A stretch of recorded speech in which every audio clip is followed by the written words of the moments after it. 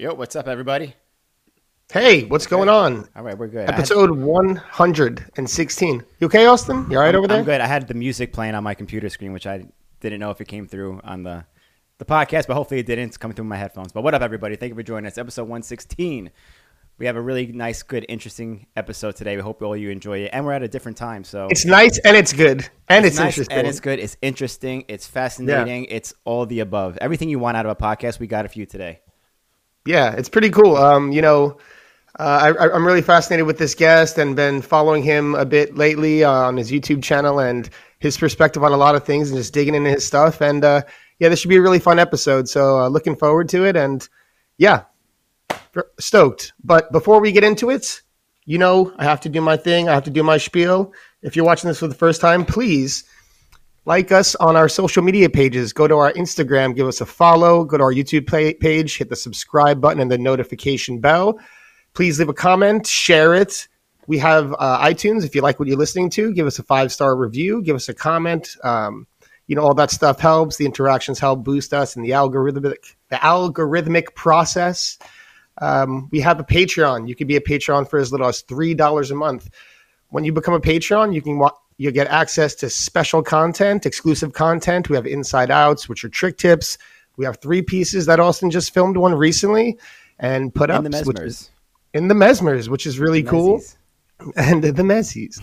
And so we watch sections with our guests afterwards and they have commentary on the sections. And every month we do a random drawing that you could win something from our online store, whether it be a mug, a t-shirt, or a hat. So please consider being a Patreon. Like I said, you can be one for as little as $3 a month and you get access to our little Patreon community, which is pretty fun.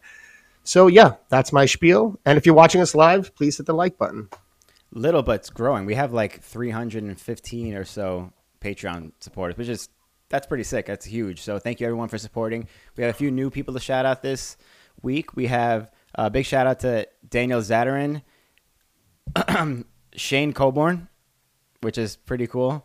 Cool. Yeah. Shane Coburn. Shane Coburn. Yeah. Fucking crazy. Mind Game. Yeah. For those who don't know. Medium. Yeah. Hell yeah. Medium. Mm-hmm. Dozer, Chain Lacrosse, Jonathan, Reciopi, depending on where he's from, Reciopi, I don't know how to say that, sorry. Matt Taylor, Marcin, Derawanko, and this isn't even like a name, Shapostekud. Maybe it is a name. Shapostekud. Might be a name. Might be Austin. a name. I don't know. I don't know if it is though. I looked into it, tried to get the real name out of the email or something like that. But yeah, thank you all for supporting our Patreon. We're also adding something new to the Patreon, which we're starting with this episode. We know since we're doing this live, not everybody can watch live and ask questions to our guests if they want to. So if you're a Patreon supporter and you're in a different time zone, you can't watch it live, you're able to ask a question and we're going to do some of them on the show starting today. So if you're a Patreon supporter, keep that in mind for next time, just in case you can't watch it live and you're interested in our guests. So we're going to open up later on to some of our Patreon questions. And thank you all for supporting us on Patreon. It's huge, and it helps us going. Mm-hmm. We have a WTF with Mr. Cameron Talbot with, my black didn't go on in the background. Bam, there we go. This is some other, what do you even call this? Fakey 540 Dark Side Topsoul stall? I wish I had a slow-mo of this. Yeah, that looks like a Fakey 540 like diagonal drift over to the Topsoul stall. That was, pretty sick. Cameron is always doing some like next level stuff, him and Sean Keen, just on that future stuff right now. So it's really cool to see him get the WTF of the week. It's an old clip, but it's cool to see up there. So shout out Cameron Talbot. Yeah, it's cool to show that. I mean, and they both write for Blank, as we know, which is a sponsor of the show currently. So Blank, thank you for sponsoring this episode. Everyone check out the new Sean Keen Pro Model Skate. I believe it's out now, and they're doing another run of them again soon if you missed out on the pre-orders. But let's run this little ad from Blank.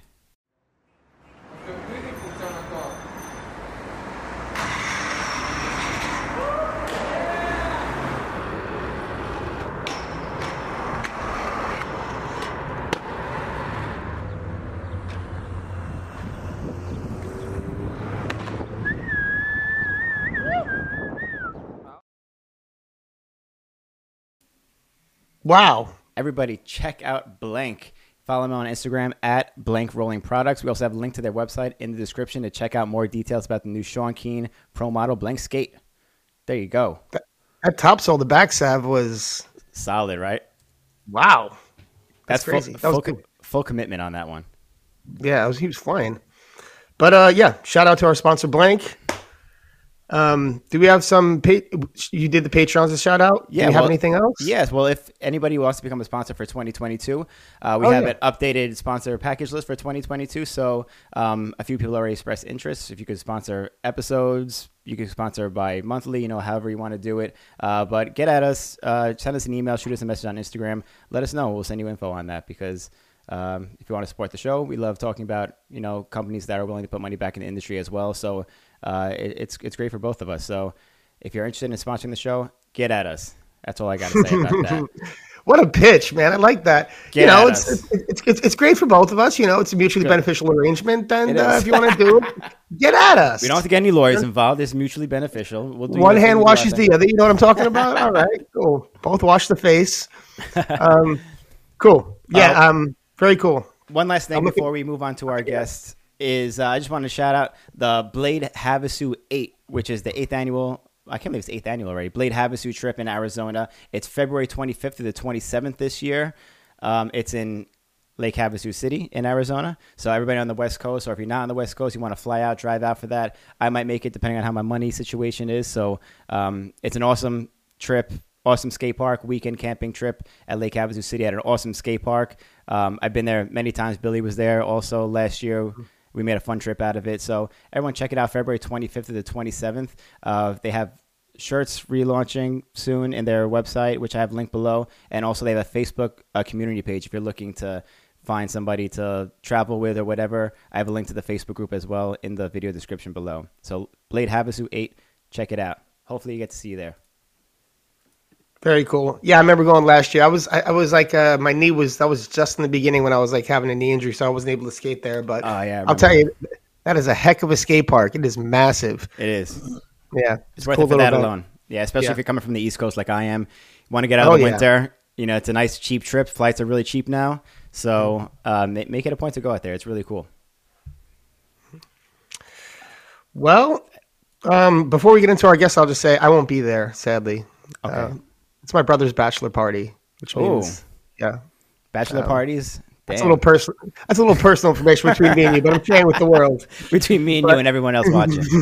No one else, though. Yeah. Cool. Let's get into our guest. I'm really stoked to talk to this guy. Hell yeah. Everybody, please welcome Jimmy the Giant. We got him in here. I knew my head was out of shot. I knew it. I sat there for 5 minutes paranoid that my head was going to be out of frame, and it was. Thank goodness you have the swivel chair, so you can just fix it really quick. Yeah, I'm getting the angles down. Swivel back and forth. Yeah. For you who don't know, watching, there's a very small little window of my there. That is me now in shot, but I could be out here, so I'll do my best. You're looking great. Don't worry. It's three of us, so it's a little tight, but it's good because it makes us look thin, It does. Yeah, it's taking a lot of the Christmas pounds are coming right off. Well, it's really nice to meet you, and thanks for taking the time to do the show. And it's been really cool to see everything that you've been doing, especially like in relation to skating, because it's really cool to see the outside perspective. But first and foremost, could you give a little intro to yourself and as a, how we know you have a parkour background and a YouTube background, but a brief bio introduction to who you are? Yeah, I appreciate the kind words, man.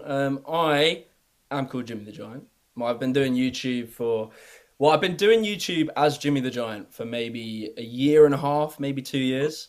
So originally, I used to have a parkour brand, and it was called Marrera Gang. The way brands work in parkour, and this is something I probably want to chat about later, is quite different to rollerblading. So it's like no one makes a penny, no one makes any money, but we all act like we got these businesses. So that's what it was. Over time, it didn't work, failed. And so I was like, I want to do something. I want to make some content. I had a few ideas for parkour videos. So just made them, changed the channel to Jimmy the Giant, and they just worked. It just took off. I had a bit of help from a big team. They did a video with me. And so for the last year and a half, I was kind of doing tons of parkour content. And then I got to a point where I was like, kind of just want to do like other things, like different topics, different stories, different extreme sports. And through doing that, I was like starting to see more and more sports I just never really known much about, never thought much about. And I come across rollerblading. And then that's kind of like the current massive interest. And so I'm just like really obsessed with it. And I find it really interesting. So it's very cool to speak to you guys and be on this, really. That's cool. It's funny, when I was looking into some of your videos and looking into some of the backstories, like I saw the one about the one man who might have destroyed parkour and who almost destroyed parkour. And I was like, wow, there's brands. And that was fascinating to me because, when you look at like skateboarding or blading, there's obviously like the product, like you need the skateboard or the blades, and you can't do it without that. And parkour, it's like, well, it seems like you can just kind of go and do it if you got a pair of like Nikes on or Reeboks or something like that. But it was cool to see, problem, man. Yeah, that's the problem. We've got nothing tangible to sell you. We're selling you an idea. We're selling you a pipe dream. It's like we've got nothing to sell you. So everyone like makes clothes, and that's kind of where everyone went. Yep. But then I think like now maybe some people are having better ideas. Like making films is a big one. I'm curious to see if rollerblading's gone down that route, because more and more parkour brands are realizing just putting out a Gildan t-shirt with your logo on it, it's probably not going to make you a living. It's probably not going to be able to pay your team a living. So people that were putting out content on YouTube, like a couple of people were popping off, making livings off of it, but like it's few and far between. And we have all these guys that are just like insane, like doing next level, mind-blowing stuff that can't make a penny off of it. So now brands are starting to get a bit clever and like privately releasing films. So, you're paying like a couple of pounds, a couple of dollars, like $5, you get to watch it. Then maybe they release clothes with it. And that's becoming like the sort of new meta, like the new way of doing things. And so it's really interesting seeing what you guys do, because like I didn't really realize the scope of your Patreon, didn't really realize like the sponsors and stuff like that, because parkour, I don't know, like we don't have the same industry and we don't have the same business mind. And as you identified, like we don't have a product to sell you. So it's like so hard to make money in our sport. And I don't know if rollerblading is easier. You might be able to tell me. Well, yeah, like to your point, like, it's when you're looking at like the non-product aspect, like the thing that you have to offer, I guess would be like the culture. So in the culture, you could like do that through the clothing and do it like that and through film. For me, when I was looking at like, how do parkour people make money? And I was like, I guess maybe some of the top guys can be in some like Hollywood films, like flipping around like with Vin Diesel or something like that, like doing some XXX stuff. And you've seen that out there. So it's like, okay, maybe that could be like an area like for some opportunity, but it's kind of like it's like a catch. Is the phrase catch-22? I don't know if it's catch-22, but it's like if you go and do parkour in the films, you'll make money, like you'll make good money. But to do parkour in the films, you need to spend years getting onto the stunt registrar. Like I know someone who she's trying to get on it, and you need 5 different disciplines, at least in the UK, you need 5 different disciplines that you need like an expert qualification in. Like, so it could be karate, skydiving, parkour, blah, blah, blah, blah. You need an expert level qualification to do it. Takes you a long time, takes you a lot of money. You finally get on this registrar, and then you're now in the films. Great. But you can't really do parkour out in the streets with your buddies, because if you like dust off your knee or like you roll your ankle, you're out of work. So it's like a really hard industry. And ultimately, you're not actually doing parkour. Like I know so many pros, like, because a lot of people have gone that way. And for some, that was like their dream. Like since a kid, that's what they wanted to do. They grew up on like Jackie Chan. They watched all that. And so for some, they did want to do that. But for a lot of guys, they get to that level and they're like, I don't want to be on a film set and doing all that. Like, so it's a real weird one. Our pro landscape is strange. Like we don't really have many people living off it. And when they do, the money is like exterior. So like the money comes from companies sponsoring them to appear in like an advert or like represent their brand or something like that. So it's not like rollerblading may be different, where people are buying rollerblades that's supporting pros and stuff like that. It's not really that. That's going to make a fraction of your income. It's always from like exterior things. Yeah. Yeah, no, I think that is like the advantage that at least rollerblading did or could have. Like, there's the skate boot, there's the frame, the wheel, and all these things that you need in order to do it. And skateboarding, BMX has these same things: products, pegs, seats, handlebars, everything like that. And so those things, there's going to be just like you're going to be able to make some profit off those things. Just in order for people to be a part of it, they have to have those things. But I guess the problem with rollerblading is Sorry, man. I was just gonna say we used to always like in the back of the day we used to always joke about like parkour pads and protective equipment, and so like my old brand were kind of known as like being a bit funny, making memes and shit, and we like released this like mock commercial, like a parody commercial for parkour shin pads. We called them like the anti-shinning shields, and like we made this whole advert, and it was like a bit of a joke. But that's the thing, like there's just nothing you can sell anyone other than a t-shirt, Well, sneakers. Maybe there's a maybe there's like a revolutionary, like one of the top guys can make a revolutionary product, like let's say like a glove with like a suction cup on it that completely changes the game. They're dropping down a roof and they put their hand on it and it swings them off, and everyone's like, "Oh my god, that's something so new. We all need it, or we're not even parkour people." And that's the thing. That's going to make at least one guy some money. What are you doing rollerblading? Your genius is being wasted on rollerblading. We need you in the parkour. Some tacky products that we can just shot at people. Ship them into Walmart and make millions. I'm just saying.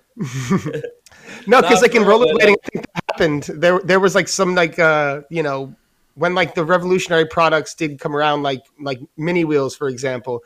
Those were like the things that ended up like kind of defining the sport and taking off. I'm kind of just being tongue in cheek with the what could be in parkour, like, but it's but you're right though. You're right, because like freerunning has started to see like people sell like, I'm trying to think of a good example, like even like a towel, right? Like if it's a wet day or like it's spitting, you can like use a towel. So like, no one really thought about that.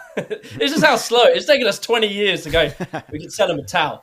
It's like there's shit like that. So there are little things, and parkour shoes are a way, but like it's so much money, and at the end of the day, like you could just buy a pair of Adidas and it's going to be quarter the price. So it is definitely a future, and I think it's one of them things that's like parkour is young, man, and it's going to take time for the industry to catch up.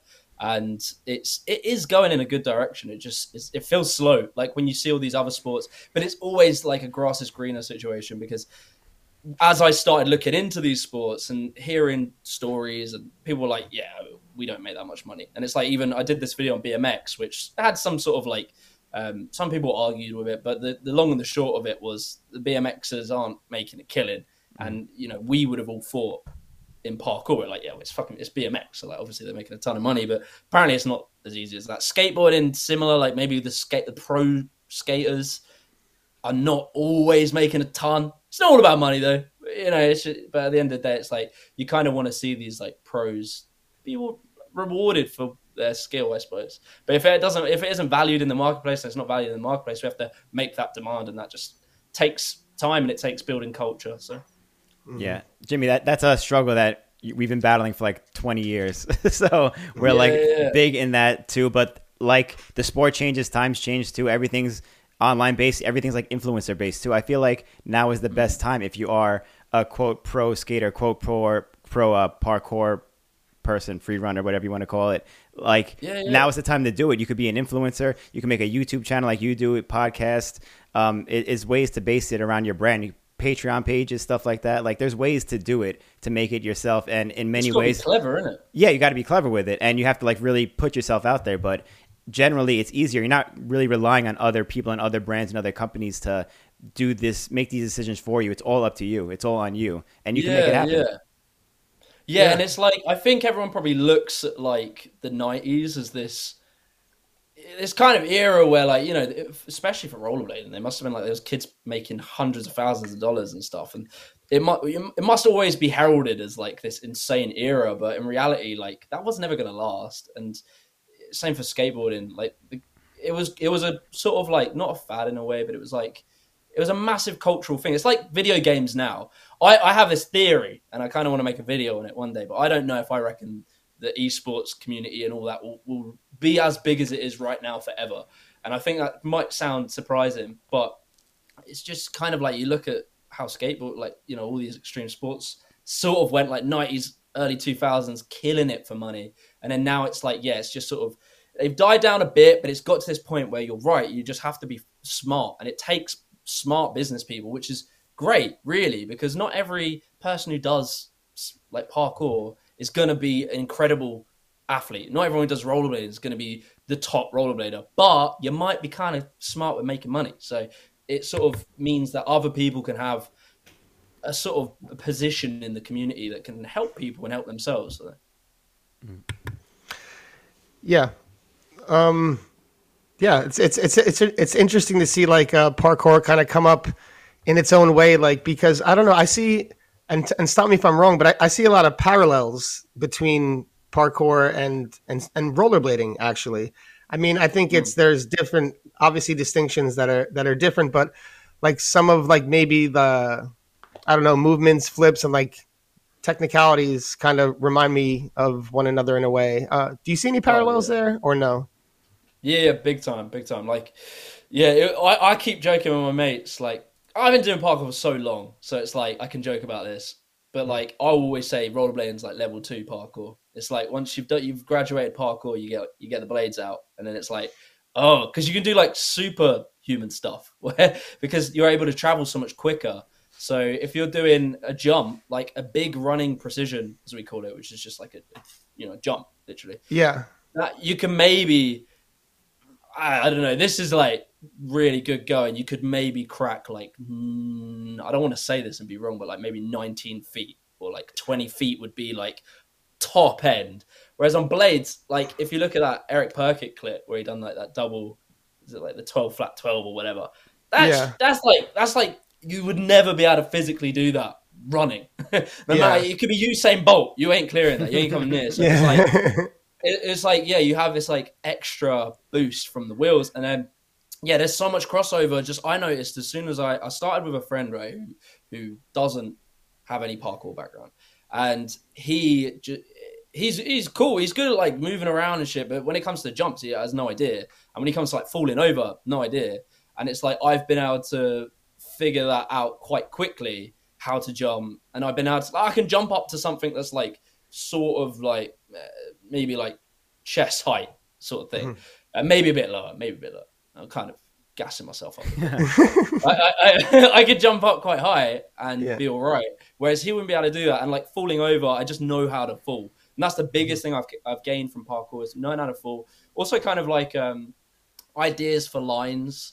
But yeah, there is so much crossover, especially when you see someone like Eugen Enin, and like you see he does all the sort of vaulty stuff, and I love that style because it's sort of like reminiscent of parkour. Yeah, he Eugen like actively incorporates parkour, and it's funny to see because like I sometimes when I watch those like really crazy parkour videos, I'm like, what would it happen if these guys like learned to put on some blades and like didn't even like adapt to like our culture of skating or like the style or they just like do this on some blades, but just like it's just like I always like think about that, and you see like some bladers embrace that, like you see some like the Canadian guys doing that in Eugen, like you say, and it's really I think that kind of stuff's really good for crossing over, and maybe like if he, like you said, he's one of your favorite skaters, and maybe for that reason. Yeah, there was an era like in parkour where it was like 2008, 2009, where people coming into parkour had backgrounds in different sports. So it was like you would get into parkour because you did, I don't know, like break dancing, and you saw someone do parkour, and you're like, oh, that's kind of cool. So you'd get into it through that. So you had this whole background of break dancing, and you came to parkour, and you were like, well, I can't do that. I can't do this thing that this person's doing, but I can be on my hands and do like jumps to my hands and shit. So when we had this like beautiful golden era where you were getting all these people with different backgrounds coming into the sport, and it completely changed the sport and the direction it went in because you had all these different ideas. Now parkour in the space it's in now is like it has kids that are getting into parkour as their first sport, so that they've never done anything prior to it. So parkour is kind of got a definitive almost like that is what parkour is. But I'd say in 2010s, it was a little bit maybe looser. Like two people doing parkour would look quite different, or they could look quite different. Now it's like there is sort of a defined style. And I think it's really interesting when you go into a sport having had a background in something else, because like, say you were an incredible contemporary dancer. I often like seeing like you get, sometimes it's rare, but you get like women that come into parkour that have contemporary dance backgrounds or like ballet or something like that. And they just move in a way that you've never seen before. And it's so sick because you just have this completely different attitude and you're like, oh, damn, I never thought about it like that. And there's a free runner who got into rollerblading maybe like, I think he's always done it, but he started doing videos with rollerblade. And he's called Daniel Abakar, but he didn't do tons of stuff, but he did a bit. And you could just see like instantly this dude like had a different way of doing it because of his background. And it would be so interesting to see more and more people like coming into like I would like to see more freerunners do rollerblading, because I just think you would see a very different take on it. No, absolutely. And I think that like most communities probably could be subjected to this, but like definitely ours has like in certain stages, or maybe even currently, but I think it's gotten like way more diverse in like the approach lately. But we've been like in this kind of box of what skating is and how we are defined as rollerbladers. Like, you know, we grind down rails, like we jump gaps, and at least in a certain area. And then now that's kind of been opening up over like the past few years. People are like more experimenting with like different styles and just kind of thinking out of the box a bit. And yeah, I think so. Like when I see like the free runner guys, I'm like, if these people just learn how to skate, then it's just like they could just take this stuff and go flying even further. Like maybe not like some of that crazy roof stuff where there's like, you know, a 300-foot drop off the roof sliding on the like some of that like far distance, like Superman hand plan stuff, like to front flip, like what could be achieved in that. It'd probably be like the most viral thing ever, you know? Mm-hmm. Honestly, it would be nuts, and you would get free runners doing roof gaps, like for sure. Roof gaps were a real thing for maybe the first, like from 2010, maybe a bit earlier than that. 2008, I would say, to like mid 2010s. And then like people don't do roof gaps as much now. It's kind of because it is just really, it's one thing. Like it's a gap between a roof. But I think if people got blades and they were parkour background, they would have to try a roof gap. Like someone would do it. Have you ever seen anyone do like a legit roof gap, like with a death drop on blades? Is that ever happened? Yeah, no. Yeah. There's been some, and like that go all the way back to like the old days. But in terms of like maximizing its potential, I would say no. Like there are some big ones. Yeah. No, me too. Like I've always had like being like a New Yorker, I always had like this like kind of like cool fantasy of like you just see like one building to another building and just someone like doing like a Bio 540, like a Misty right through. But you know, you got to find the right spot and the right person. You got to be as careful as you can. But you know what I mean? That's the thing, man. It's like there's always been a bit of a point of contention in parkour is the old roof gaps. Like it was always this thing. It was like this sort of unsaid thing that you can only do it when you've been doing it for a long period of time. You would never encourage someone new to the sport to ever even think about it. And like, it was kind of like, it was a weird one. Like when I was 20 and that, I was doing some stuff. I look back and I'm like, I would never fucking think of doing that again. Mm-hmm. And like, the thing is, it's like, you know, you're 20, you're ballsy, and you're just like, you're up for it. You don't care. And then you look back and you're like, damn, man, like it could have just been a slippy takeoff. So it's one of them ones like you don't want to encourage people to do it, but at the same time, you know, it'd be interesting to see. Yeah, totally. That's very common with us too. We used to always look back at shit like 10, 15 years ago and like stuff that we wouldn't do, like roof gaps or huge drop rails and hammers and stuff like that. It's stuff that you just like, it was of its time and of its era, and people can still do it now. Personally, I'm not trying to do shit like that, but you know, there's still that space in it in skating for that. I'm sure in parkour, there are still some people probably doing roof jumps and shit like that, but it's another direction that's way more welcoming because people coming into parkour, I'm sure, and skating too, they don't want to necessarily see their kids jumping off of roofs off the bat and stuff like that. You know, it's more lightweight, more welcoming stuff to do. I found it interesting that like the mushroom blading, like the wizard blading guys were kind of new in a sense. Like I would have thought, like, because forgive me for my ignorance, but I'd have thought that would have been like old school rollerbladers would have probably had that similar-ish style because it would have been taken from I don't know, like ice skating, maybe, like, because it's kind of like some of the stuff they do, they're like spinning around and doing all these like slides and stuff. To me, it's like, how did that take so long for people to kind of popularize? Because I think it's so sick what they do. And I don't know how to do any of that stuff. And it's sort of like that really adds variety to a line. Like, I feel like Eugen Enin's part in that recent video, he was like sort of doing a bit of that stuff. And it was like between these other things. So he'd like do maybe some traditional like aggressive thing, and then he would do all this, and then it just like tied it together so nicely. And it's like, how has that taken that long to figure out? That's an excellent point. No, it's true. It's true, and I can give you my theory on that. Before blading got into the area of like aggressive, it was like this rec thing where people were using it to like, do off-season hockey, and some people off-season skiing, like, you discovered in your videos. And people, I think, were more embracing the rolling aspects of it during that because it was such a new thing. When it went to aggressive, and then there was like this kind of, aggressive was young, and there was like, skateboarders who had been skating for however long at the park, and it was a bit of a rivalry came to be. I think a lot of the people in aggressive, as we spoke about this with Joey McGarry on our podcast, but we're trying to like distance ourselves from that kind of stuff, those kind of movements, and just be like, we're like actually like super, it was like hyper masculine, like, or as like, as Joey McGarry said, like, look how masculine we are. Look how heterosexual we are.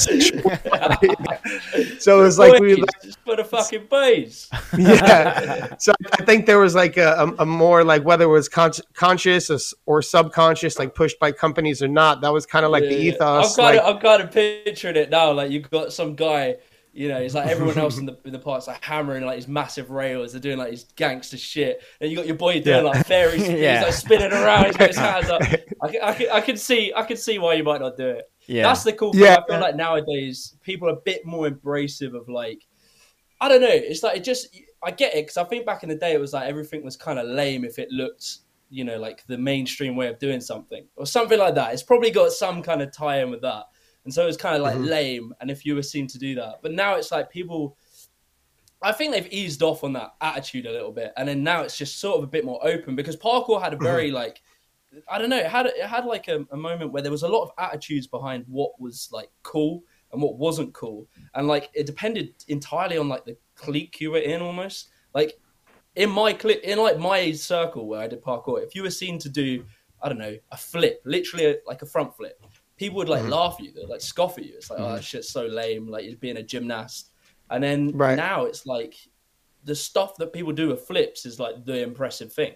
And so it's funny how the attitudes change and just become a bit more embracing and I suppose open-minded to like different takes on it.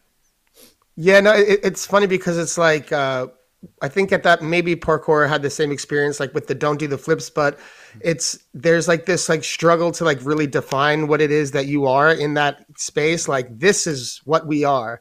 But it's funny, that thing that you do to define what you are is also the thing that kind of prevents you from growing outward, because that diversity in like approaches is the thing, and like that helps it grow, like incorporates other styles and techniques. Yeah. Like, like with skating, and we were like pushing, like trying to jump the biggest stuff, do like the biggest drop rail, and like do like the gnarliest switch up or whatever. One of my friends, I think, astutely pointed out that like we did all that stuff, and Eric Perquette jumped like, that 30 feet thing, and then people were still like, these fruit booters are lame. So it's like, well, might as well, you just can't win, man. Yeah, it's like, well, might as well have fun, right? Like, it's like, well, if whatever it is, you can't win anyway, you could do like the crazy. So it's like, I think everyone threw up their hands and was like, let's just like explore it and have fun. And it's weird that was the thing that ended up like helping push like the growth of it a little bit. And maybe that would be the same case in parkour. Yeah. I think you made me think of William Spencer. He's like a skateboarder who stunt doubled Spider-Man. Don't know why it took me so long. I made a whole documentary on him, and he so he had this time where he was like, he literally got like not ostracized, but just people would chat shit on him doing stuff, and he was like mixing parkour with skateboarding. It was legit. Like, there was nothing even like, I can see why someone might think doing like spins on rollerblades is slightly lame. I can understand vaguely, but what he was doing was like just gnarly. It just looked sick. And yet still, because what he was doing was different, people were like, oh, this is circus tricks, man. This ain't real skateboarding. Mm-hmm. Lo and behold, he goes on to be like an icon and whatever. But like, it is weird. Like, I wonder how many people listen to that. I don't know, actually, because maybe that refines people, because I think sometimes that gives people like a fire, because the way he explained it was because everyone was so like on his case about it, that made him like, nah, fuck you, I'm going to do me, I'm going to like do it as well as I can. Whereas maybe if it was super accepted, perhaps he wouldn't have pushed as hard. It was also the same for Ryan Williams, scooter BMX dude. Mm-hmm. He used to get clowned on for being a scooter kid, like absolutely hounded. Oh, is this the Australian? Yeah. Like he's on Nitro Circus. Yeah, the Nitro Circus kid. With, like, he was rollerblading too. He was doing like double or triple backflips or something. Like it was something crazy. Dude, like I saw he posted a random clip the other day. Like that's his original sport. So when he was really little, he had blades, and like planning to do a video with him at some point. But he did like this Webster. I don't know what you guys call it, but like he was just pumping a bowl. And then when he come up on the back part, he did like a front flip inwards there. Like just a casual throwaway clip on his Instagram. And I was like, damn, like he's just legit. He could so easily be a good rollerblader. And I'm really surprised that, because I'm guessing he hangs out with Chris Haffey on the Nitro Circus. I'm surprised he hasn't gone down that route much more, because as I was saying, he went from scooter, being a scooter kid that people laughed at, ended up achieving like the top of the top there. And then put his scooter down for a little bit. He still scoots, but then picked up the BMX, and just because of his attitude and because of his like approach to scootering, he brought that towards BMX, and he was doing tricks that the commentators in the X Games were like, "Yeah, I have no idea what we call this. Like, I don't know what that is." And he was like, he won like gold. He broke a record. It was like, and he'd been BMXing for like 6 months, and he won gold at the X Games. What? And I think he got like 3. Yeah, it was something like that. I might be getting some of the dates mixed up, but it was something like that. And the dude's crazy, and it's because he just did his own thing. And like when people were kind of clowning on him, he used that as a bit of a fire. So maybe a little bit of bullying's good. Not too much, but a little bit. Helps. Yeah, no, I think so too. Yeah, that's when people find the most success, when they, going against the stream like that. Because people, every sport gets that too. We get the same thing. Also, we had numerous guests on the show who are some of the biggest pros ever, and they started from skateboarding because that was kind of naturally what it was in the 90s or early 2000s. But they would go to the skate park with a skateboard and rollerblades. And skateboarders would be like, yo, you got to pick one. You can't like be showing up at both of them. And then they would pick the rollerblades, and they went on to become some of the best skaters ever. So it's like, you kind of need that pushback sometimes to light the fire under you. Yeah, it's like, every like good superhero or like karate film or something like that, they weren't fucking with him at the beginning, but at the end, you're like, he's the boy. Yeah, exactly. We've been talking like a lot about, the relationship between parkour and some skating things, but I'm curious, like your introduction to skating, like just before you made the video, Why Rollerblading Died, like, why you seem to do like a lot of really good research on that. I think as like, Tom pointed out in one of his videos, Tom Moyes, he pointed out like, that some of the era and clips story was like not exact, but like it was really well done. And I think everyone in skating was like, wow, this is really impressive. So what was your first impression of rollerblading and like, your kind of journey down that road and your discovery into skating yourself? Yeah. So I was just trying to think that through because, I think I've pegged it a little bit. So my first probably ever, like I would have seen rollerblading like when I was growing up, like odd things on like the Extreme Sports Channel, MTV or something like that. I would have probably seen like very odd things, but I never knew the level it got to, like ever. I was just like, I might have seen a handrail being grinded or something. And then, so Daniel Willabaka, free runner, he got into rollerblading, put some things out, and I remember just seeing him do this big like clear. He like cleared over this rail over. There was like a rail, bit of a drop, and then there was like a spiked fence, probably like a 15-foot gap. It was pretty big, and I was like, damn, like people actually can do cool stuff on rollerblades, and that was kind of all I knew. I didn't know there was really people like doing that. I just knew that it was possible because he did. And then so anyway, I'm making all these videos about parkour. I start getting a little bit like bored of just talking about the same thing. I think, okay, let's maybe try and look at some different sports. And then I started doing that. I get some comments, people saying like, because I did a few like rise and fall kind of things, and like a few comments just saying like, oh, check out rollerblading. Like rollerblading has a bit of a cool story to it, and I was like, oh, okay. So people start emailing me, and I see it more and more, and I'm like, all right.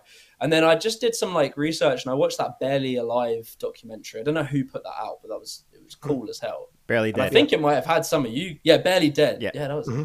And I think like some of you guys may have been. I don't know. Like it was like it was a pretty legit piece. Yeah. And I watched that, and I was like, "Fuck, man!" Like seeing some of the clips in that, I was like, "The shit people were doing is like gnarly." And so from there, I started making this video, which was basically like, I can't lie, I watched that video, sort of rewrote it, and was like, make it YouTubey. Make it like, you know, a YouTube story, do a bit of my own research, look into like my own stuff. But I kind of took a lot of the info from there. And I think I shouted it out in that video. I think at the end I was like, yeah, you know, there's a great documentary on it. And so, yeah, I watched that, sort of had a few names there. And when I was researching and watching some clips, I was like, you know, searching up all these names. And I was like, God damn. Like, and I come across like KFC. And I was like watching all of those videos, and like I don't know, I just kind of had this like evening where I was just like up till 2 a.m. just watching all this shit. And yeah, put together that video, and just a little tangent here because I've never told this story and I find it fun. It is interesting. But I was in a sauna, which is a massive part of my life. I sit in a sauna for hours. I don't know why. It's just something I enjoyed doing. And so in the sauna I'm at, it's a very social sauna, and like everyone chats to everyone. Like, I don't know why, because we're British and we normally like just look away from each other. But like in this one sauna, we're all chatting, and this guy asked me what I do for a living. I'm not saying I do YouTube videos and talk about this, blah blah blah blah. And I say I'm making this one about rollerblading. And he goes, "Oh, rollerblading." And I was like, "Yeah." He's like, "I do rollerblading." And I was like, "Oh, maybe he just owns a pair of rollerblades." And he goes, "Yeah, like like Arlo Eisenberg back in the 90s." And I was like, "Fuck, I've just learned all this stuff." And so I have this really good ass conversation with this stranger about like intricate names from the 90s and like early 2000s of rollerblading that I'd learned the week prior. And so like that helped. I think that helped push me a little bit into like, oh, maybe I should like give this a go. And he was saying, yeah, no, you could get some like good rollerblades for pretty cheap, like pick them up. And so pretty soon after that conversation, because I knew someone that did it now, I was like, I'll buy some. I bought some, made that like 1 week challenge because that's like a good format for YouTube content. That did all right. And like I fell in love when I was like doing that. Like beforehand, I thought I'd just do it for a video, but then when doing it, I just like instantly just loved it. I was like, "This is fun." Like actually, that's a lie. First day, hated it. But as soon as I kind of figured out how to move, loved it, and I was like, "Shit!" And now, yeah, I'm just kind of obsessed with it. it's yeah, I do it. I do it a fair bit. It's terrible weather here at the moment, so like I have to go all the way to like an indoor park. But yeah. Your obviously your first video, like you were talking about, that you kind of based off of Barely Dead, because I noticed that also. But I'm glad you made that, because Barely Dead is already almost probably 15 years old, so it's not outdated, but there's way more to the story now than there was then. So watching your video, I was so happy to see that, because it needed like an update, kind of like our story needed an update, and YouTube obviously is a perfect format for it. You have almost 1 million views in that video already, so that's that's huge. It's probably one of like the most viewed rollerblading related videos on YouTube. Well, it's interesting, right? Because this was an argument I used to have a lot in the parkour world. So the reception from the rollerblading community versus the parkour community to like content, I was just like blown away by the lack of negativity towards that video.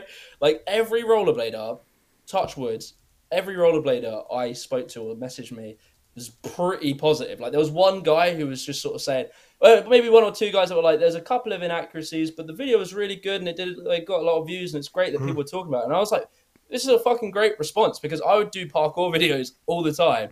And like, I used to get in a lot of shit for, I remember having people trying to like witch hunt me. It was almost like a cancel mob over the fact that I accredited this guy for inventing a style of parkour that some people disagreed with. And these people were like commenting on every fucking thing I do. And it was like, they were like out for blood. And then I make this video about rollerblading and I'm like, oh shit, you know, I just assumed like might get some bad reaction, but whatever. But honestly, the feedback was insane. Like having like people like Arlo Eisenberg message me and stuff and being like, this is an awesome piece. I was like, fuck, like really very embraced by, I felt very embraced by the community. And it was a very cool response. And maybe it's just a mature community. Parkour has a lot of young people, but yeah, I was really impressed with the kind of response, and all the any criticism was constructive. It wasn't just fuck you. we definitely went through that phase too, though, so don't worry. There was a time 10, 15 years ago where there were message boards and everyone was just hate, and that was probably part of the downfall of skating as well. But now you're right, maturity, we're definitely there. I think when you've hit rock bottom, which is kind of what our sport has done, you learn a lot and you mature and you're a lot more humble, which I think is also adding to all the support. And it sucks because why couldn't we just be doing this 15 years ago? Why can't you learn those lessons though? You gotta learn them, and it's interesting. I don't know, to get too off topic, but on just in culture, you see it with religions as well. Very old religions, very old cultures tend to be very peaceful because they've had years and endless years of turmoil, ups and downs, and then they eventually kind of figure out how to get along. It's to a degree, and it's sort of you can see again, I don't know how sort of wide you want to take this conversation, but America and England. I'd say America, I don't think this is a controversial statement. At the moment, there's a little bit of bickering going on inside America. People at each other's throats. And even in the same time period in England, it doesn't feel like that. So we see all this happening in America. And we're like, this is strange because it doesn't feel like that here. We might have some arguments, but it's not like that. And I think it has to do with the age of the country. And I think that's a thing that sport cultures will experience as well. Very young sports are immature. And you have time periods to mature and become sensible. And you can see mountain biking, I would say, is quite a mature sport.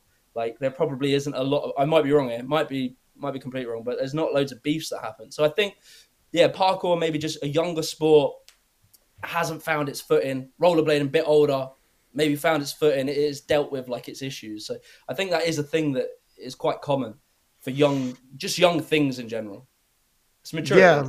No, that makes sense. That makes good sense, and I like the comparison you put there, because that is something that is completely relatable. And even you look at skiing was there before snowboarding, and snowboarding had to go through the thing where they had to cut their teeth and get their respect, and they were looked at as punks, and blading went through it, and that's natural. You're an OG skateboarder, you've been skateboarding forever long.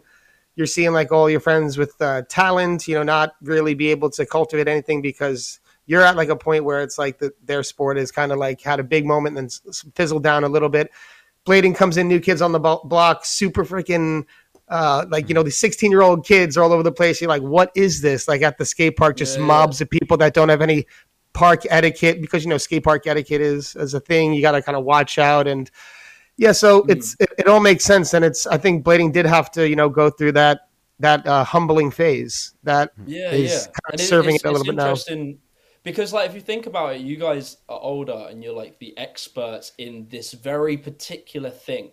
And before you probably didn't have these kind of elder statesmen, so to speak, people that had been through being a kid, getting super hyped on it, sending massive stuff.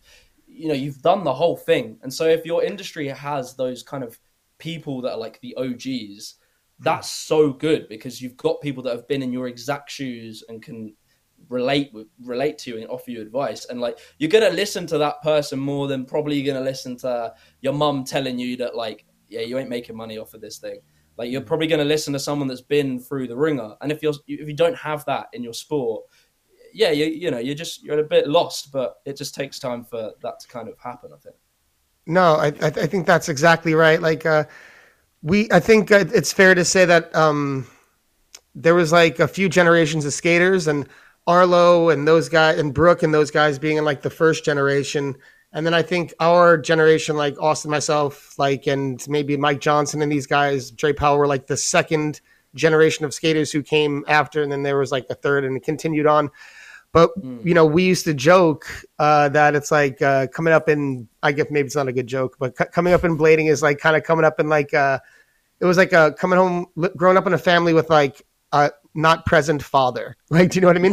Absent father. It was what do we do? Who do we look to? A lot of those guys, and all respect to them, but they came in a place where blading was hot, and they kind of saw reaped some benefits that, and when it fizzled down, they weren't as present anymore, and we're like, oh, who do we go to? Where's the guidance? So funny, man. That's so funny because parkour sort of has a similar joke about our founders of the sport. So we have these guys. We have David Bell and Sebastian Foucan, and it's like David Bell was the kind of legit founder, I suppose. Like his dad was kind of like the guy come up with the thing.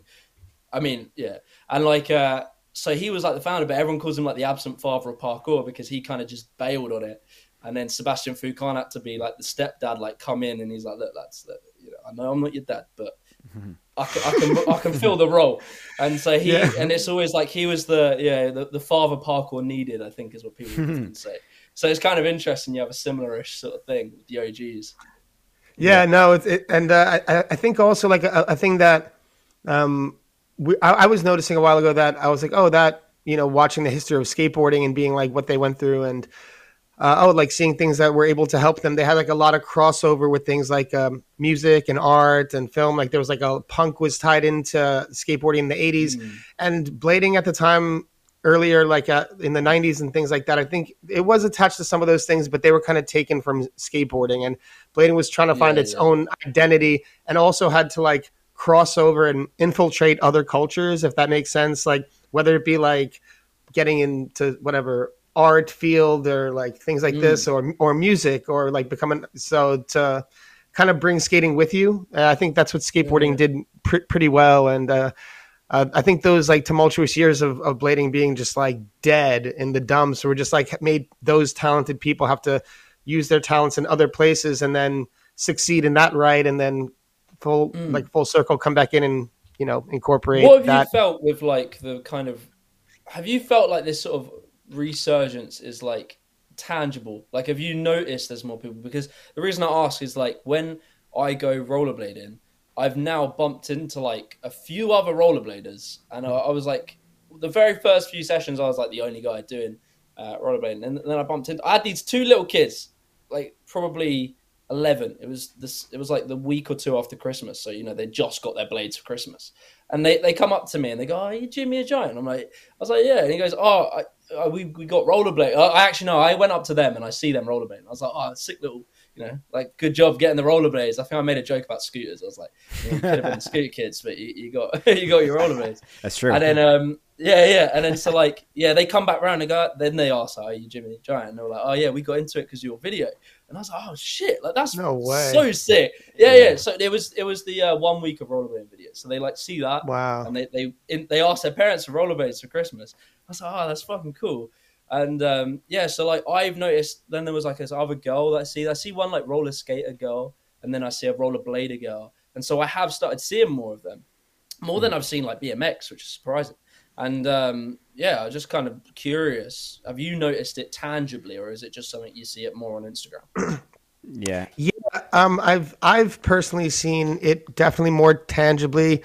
More noticeably, I've seen the culture shift in the past 5 years, but more significantly in the past 3.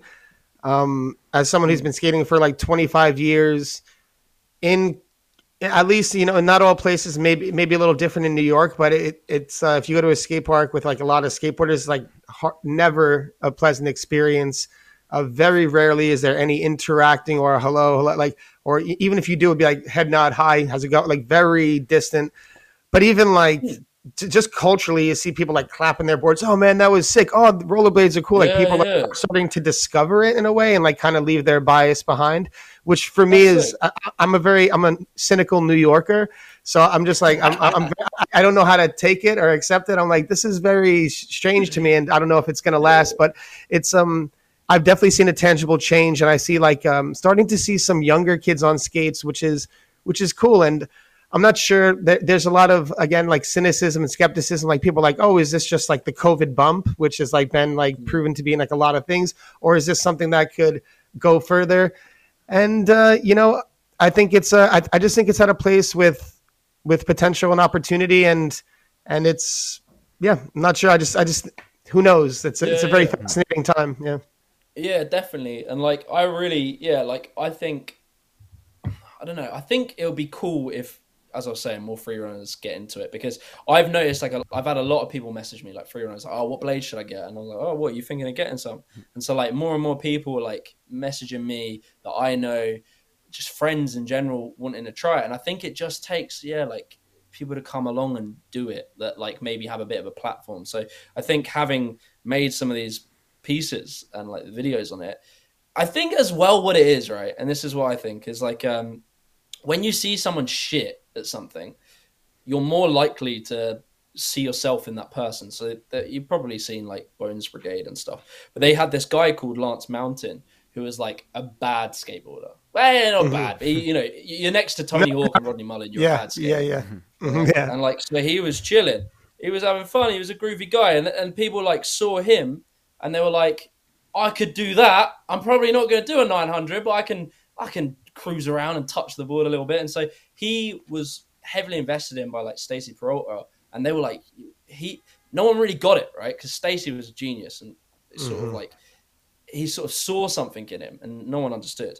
And over time, he become like the biggest guy because he was basically relatable, like, and so I think having made the content I make, and I want to make more, like I'm planning to do like a month's progress or like a couple months or that, and just doing stuff like that, and people seeing the kind of reality of rollerblading a bit more is maybe what could really help make it at least sustainable. Because the thing I've noticed, right, and this is where I reckon might be interesting to talk about, but like say YouTube content for rollerblading is largely these edited parts that are basically what rollerblading content, from as far as I'm aware, has kind of always been. So it's like parts that you edit to music, which is cool. It's cool if you're a rollerblader and you enjoy it and you want to geek out on good rollerbladers. It's great. But when it comes to like someone who has no idea about rollerblading, they watch that and it gets confusing, and it's like they don't really relate to it. But if you see a guy make a video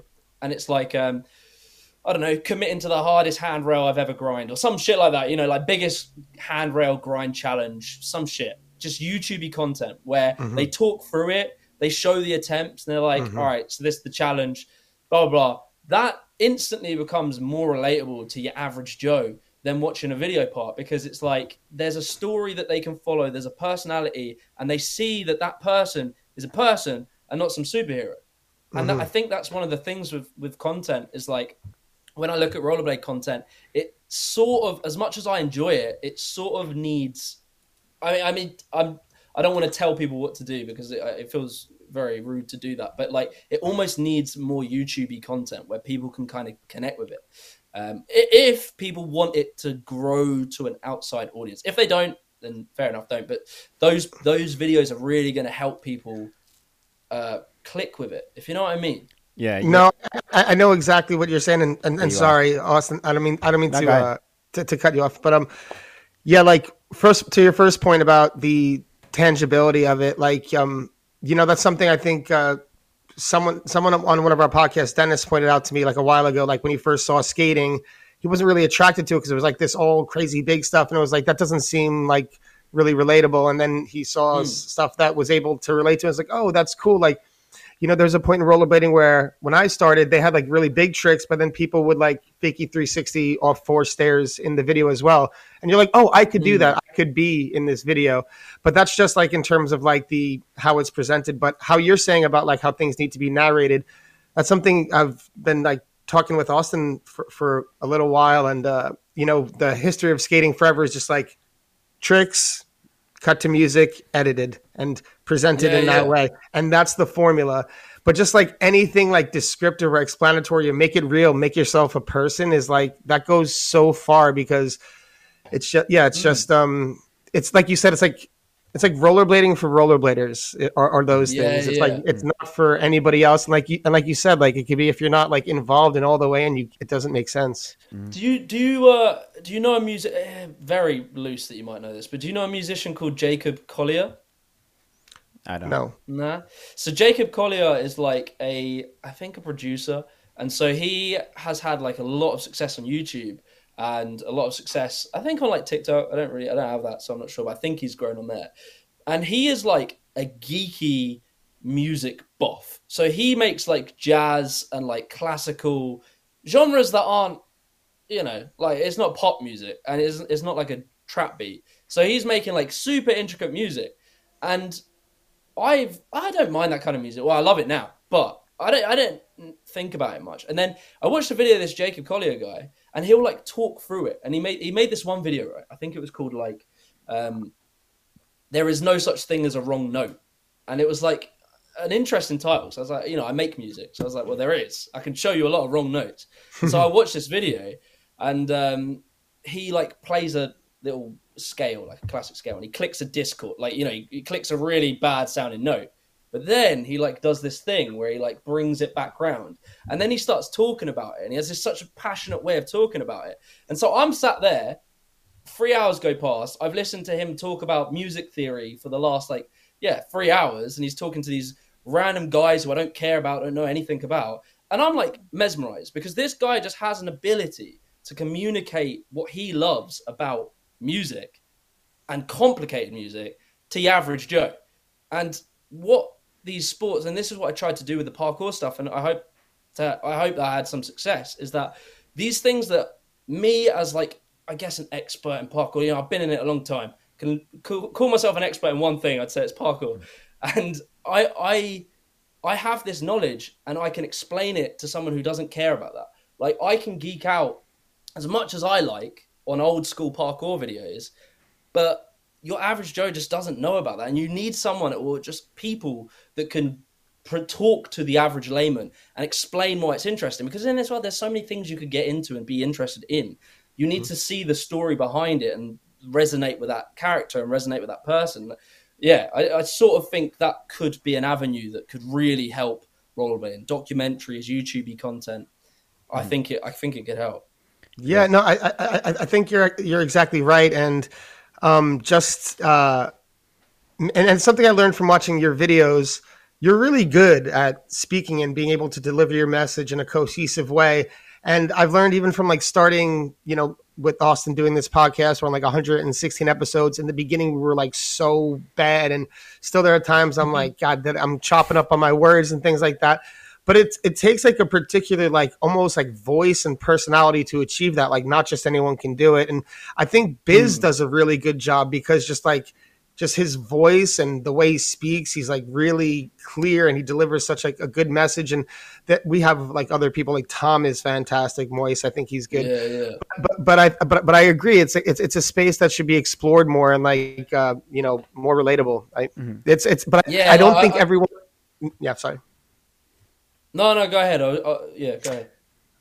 I was just going to say, I don't think it's like, I think it's a thing that a lot of people want to do, but don't know how to do it. And even just like, and how you explained it right there, it's like a really good breakdown of what is missing.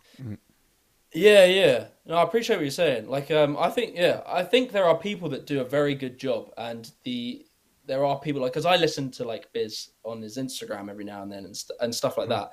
And so these guys do a pretty good job, but it's one of the things is it's really hard to know the YouTube algorithm. So like Instagram, people probably see more success on, but the YouTube algorithm is very hard. And it's like, you really got to like play the game, and that becomes a thing in and of itself. So that's the other thing. You might be great at telling a story, but if you don't know how to like clickbait your videos and you don't know how to get the retention of the video up, that can kill a video. So it's just, there's so much to it where I might just say, oh, you need someone to come along and talk about it. It's not quite that easy because you also need someone who knows the algorithm. You also need all this. So yeah, I think there are definitely people who are doing it, and like, it's just going to take time, and it takes, as you say, the right people to come along and do it. And like, I hope to be able to help in a way that I can, but at the same time, I don't know loads about rollerblading, and it's almost slightly disingenuous for me to like, do tons of content on rollerblading if I don't know the history. So I would do videos where it's like me learning that and then presenting it, whereas these guys who have been in it a long time, they're going to be able to make that really well. But I would like to do more, and so I'd like to hopefully work with guys like that, who can maybe collate the information and help me present it, because that is a thing I'm okay at, is like delivering the story, I suppose. Yeah, there's the one of your videos, the one we just talked about before, where you learn how to skate in 1 week, And that's probably maybe your most relatable skating video because it's something that everyone can learn from. And it's not even just the people who are outside of the sport that can learn from it too, because I told you before we started the show that I thought that was one of your most interesting videos as well, because someone who's been skating for so long, you don't get that insight into somebody's mind, and you actually do learn from stuff like that too. Like I learned a lot from watching your video, even though I've been skating for 25, 26 years. So it's relatable on both ends. And yeah, like why do you think the video that you made with the history of rollerblading that has almost 1 million views, how did that get to 1 million views specifically? Like, I know you try to jerk the algorithms and clickbaity titles and thumbnails and stuff like that, but that one in particular got like so many views. It had to have been shared more than just on the skating community, which it has been too. But you know what I mean? Yeah. Like, do you know the reason for that? I do think the thumbnail is very strong. So like, just it's very simply worded. Like, why rollerblading died is so simple and just like straightforward. People probably sit there thinking, yeah, what the fuck did happen to rollerblading? So that's like, there's going to be that bit of curiosity. The thumbnail is very like strong, and that was something I worked on with my thumbnail guy. So like, you know, we put time into making the thumbnails look right. So it's like composed well. The colors are strong. It's very foreground, so it's not like too far away where things look small. So that's like the technical side. But then I do think just on like a public interest, I do think it is just that where people were like, yeah, what did happen to rollerblading? Like that was what made me make the video, because I was curious. I was like, yeah.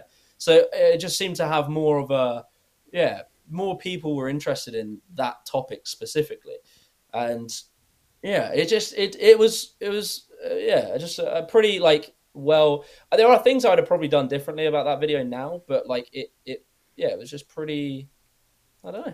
It was a fun video, I think, and I think like the history that was in it. So maybe you click on the video and then you start learning more as you go along, and you go, "Oh shit, yeah, it did get to a really good level. Oh, this did happen. Why did this happen?" So what we do on like the YouTube videos is like front load the kind of hook and the interest. So you make like the first 30 seconds like a reason to keep watching, because you can click on a YouTube video and be like skipping through it, because you're just trying to get to the interesting part. But if right at the beginning it's like, look, this happened, it's like, oh yeah, shit. And so you're in for the ride sort of thing. So it was just a video that I think I found a lot of passion for, because I try and put all my effort into every video, but there are just certain videos where I'm just like, this is very interesting and I really wanted to do it well. That was the other part. I think I really wanted to like do it justice. And some people might say I didn't, but you know, like I felt like I wanted to put as much as I could put into it.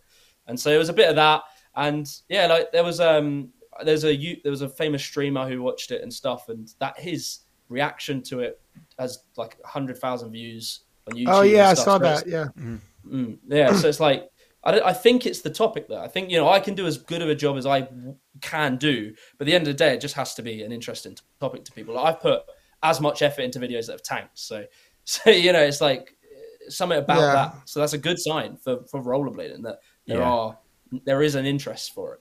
Yeah, I think so too, because if nobody had any interest in rollerblading, nobody would have saw anything. And I feel like if you would have done that peak pandemic, like 2020, March, April, May, something like that, when rollerblading was like really like on the uptick, like that would have been at 5-10 million views easy, you know? Yeah, maybe. Yeah. That's the other thing. Like the thing with the algorithm is you can really do everything you think is right, and then a video tanks. And like sometimes it is a bit of like a just mystery, but there are things you can do. You can up your odds.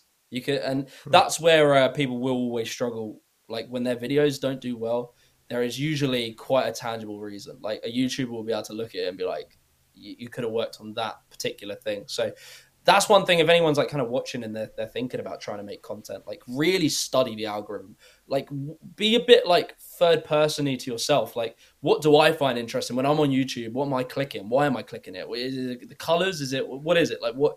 Just be a bit like, what is this a psychological thing? It's marketing. It's like what grabs people and why does it grab people? So like I see it a lot with content in parkour, in rollerblading. Like, I like the video because I've clicked it, I've watched it because I had that sort of want to watch it, but I can see why this video hasn't taken off, because you just haven't done a few things right.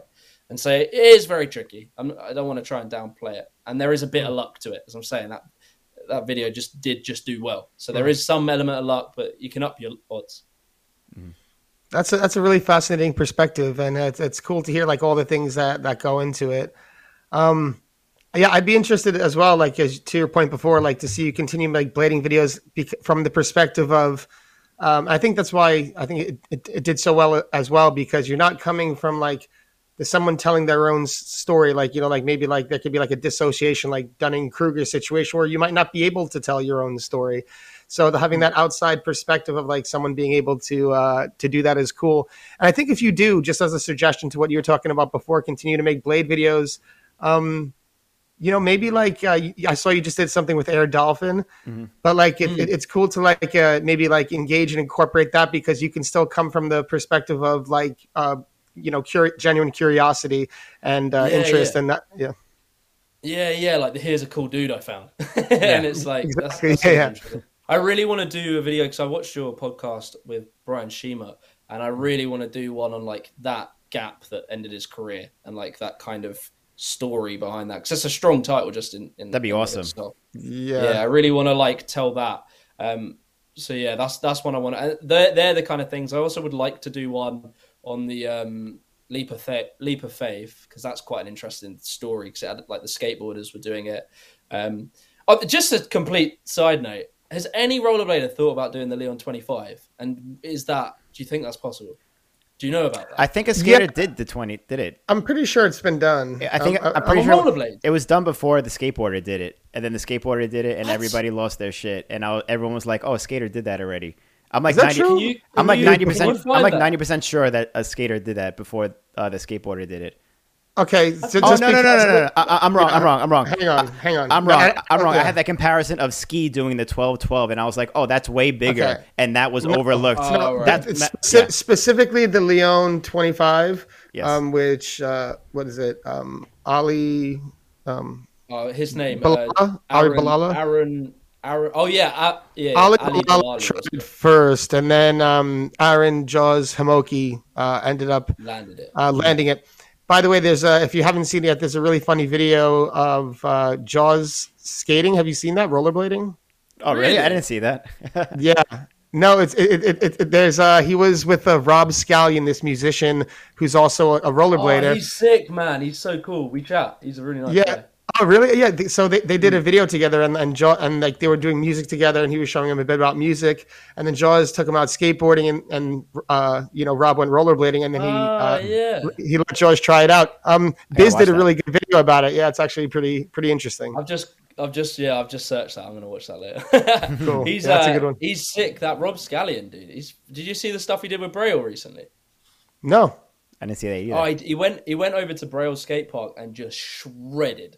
Like, I knew he was good, like, because I'd seen a couple clips, but he was like, he was saying to me, he messaged me, he was like, oh, have you seen what I did with Braille? And I was like, I see the thumbnail, I haven't clicked it yet. He was like, yeah, this was me trying my best. And I was like, okay, you know, expecting it to be pretty good. And then like watching it, I was like, fuck, he's like sick. He's like a massive YouTube personality, a sick musician, and a sick rollerblader. And he was saying, like, yeah, he would have wanted to go down the pro rollerblade route if the music never took off. So he's like a very legit skater.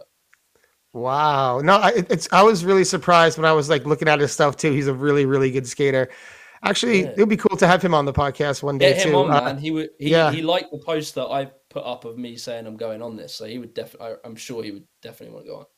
Yeah, no, we've been in like a brief contact interaction. So yeah, it's really sick. He's really sick. Cool. Yeah. Oh yeah, but back to my point on Leon 25 then. So do you think if that hasn't been done, I hope it hasn't, because I'm making a video on it, and I've said it hasn't been done. So I hope someone can quickly try and prove that it might been done. Yeah, it you know what? Like to what Austin said, I don't think Austin, I think your mic's muted. My bad. It could definitely be done. I had a cough before. Yeah. See, I don't know. Like, I know it wasn't done before Ali Bilala, that's for sure. And maybe it was done. It's hard to say. That's a good question. I don't think so. If anyone knows in the comments, any French skaters out there, I'm sure would know. So please put them in the comments. So if you were to put forward your front runners to do it, who would you have? I'll tell you who I would have. Well, Let's hear I what can you only say. name one.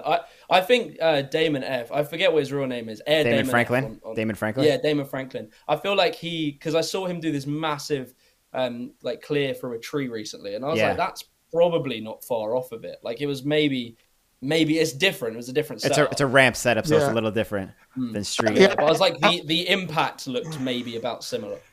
That one looked more distance than height, and there was some height in it for sure. But I think the Leon said is significantly higher.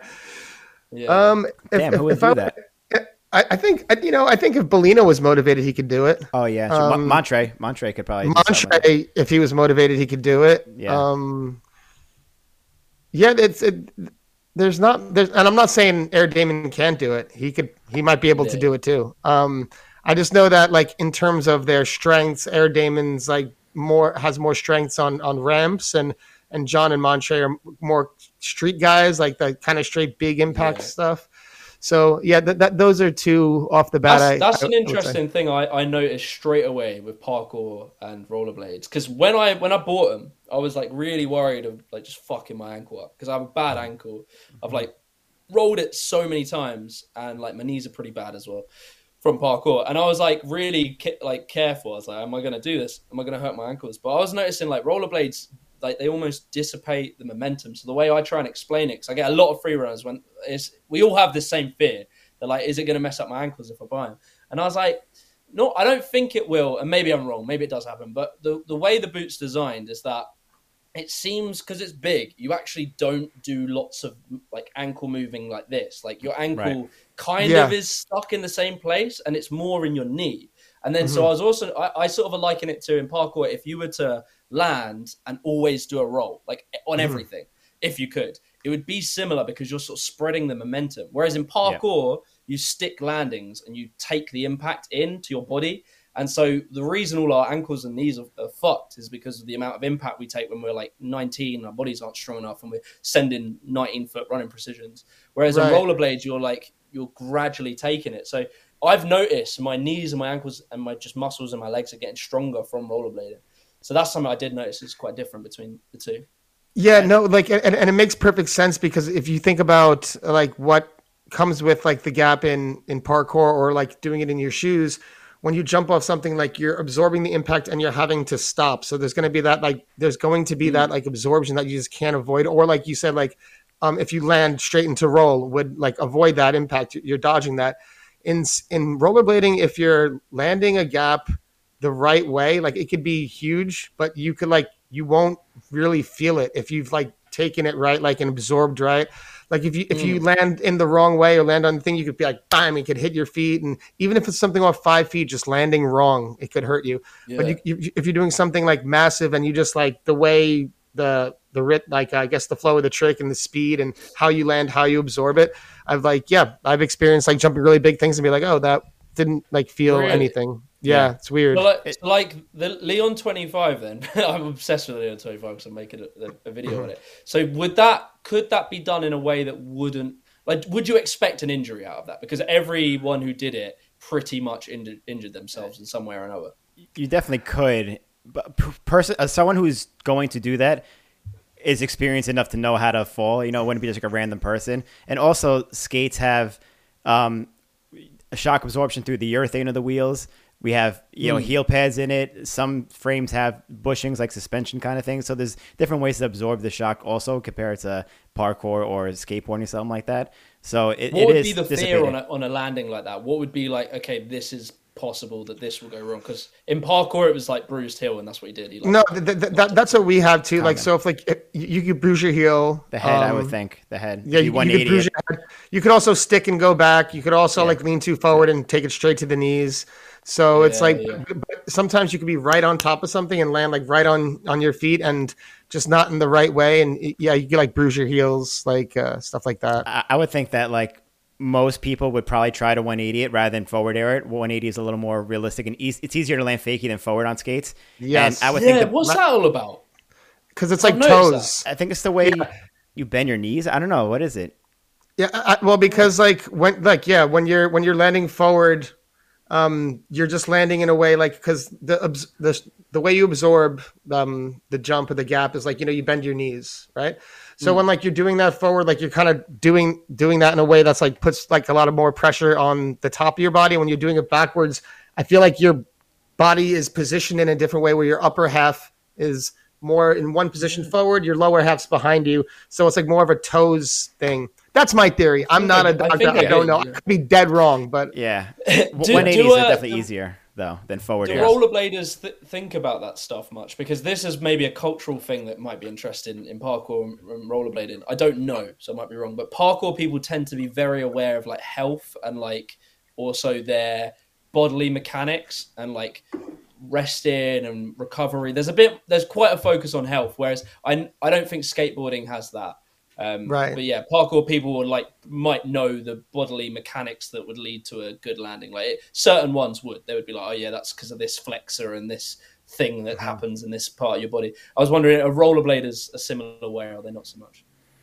No, not really. Yeah, no, I was about to say no. There might be a few people who are like specific into health and stuff, but overall, generally, that doesn't seem right at all. And I'm thinking when you mentioned that, that's so funny. I'm thinking about like all skaters on tours. Everyone like partying every night and like fucking up their body and then just out to like 5 a.m. and then waking up next morning, boom, and starting to throw themselves off the Leon 25, like that's what I think about when I think of skating. You don't want free runners to come into your sport or they are going to ruin the culture. We're going to be like bringing foam rollers and like saying, you should be really cooling down after that. Well, you know what? we do. That's actually, that's been happening because like, like as we were saying earlier, like, it has matured rollerblading. And, I think in the beginning it was like a lot of that, like, stuff, and that's still there and people are still, but, a lot of people come out to this spot with like the foam rollers. A lot of people are just like drinking a lot of water, stretching. You never saw rollerbladers stretch 15 years ago. Never. People just went out there and skated, but now you're seeing people stretch before the skate spot. So yeah, there's some, it was, I don't know. I guess it was like, again, tied into like this kind of like thrashy, like I don't really care kind of style, like punk kid, rebellious youth kind of thing, angsty teen.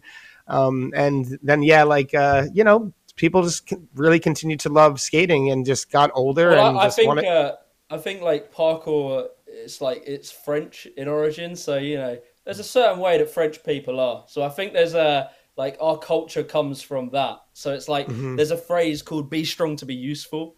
We're very wanky. I'll be totally honest. We're very wanky. Like we it's not uncommon you'd see a group of freerunners like deep breathing, maybe doing yoga or some shit. Like we're a bit wanky, but you get a lot of people that are into that stuff. Like I do like the Wim Hof method. I go saunas and all that. I'm probably not like the advocate of health. Like I'm not as good. I definitely drink and stuff like that. But you will get some freerunners that really understand health to some insane level.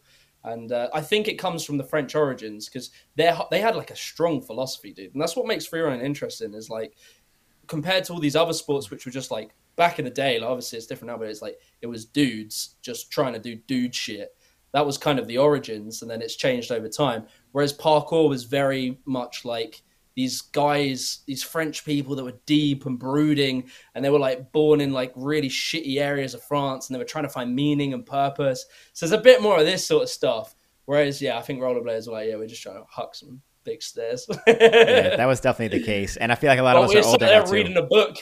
Reading a book on like life. You guys were like, smoking joints and chilling. I mean, who knows? Who knows where rollerblading would be if we had that same ethos from the beginning? We might be, flying around doing crazy stuff. But I do see that like change. I'm sorry. Sorry. No. You just made me think because I was like, but then parkour is not like now I say that like parkour is almost having or had a rebellious phase where it was like looking at the OGs like you lot are lame. Like we're gonna stop being like that. So it is kind of funny how these cultures form in their own sports.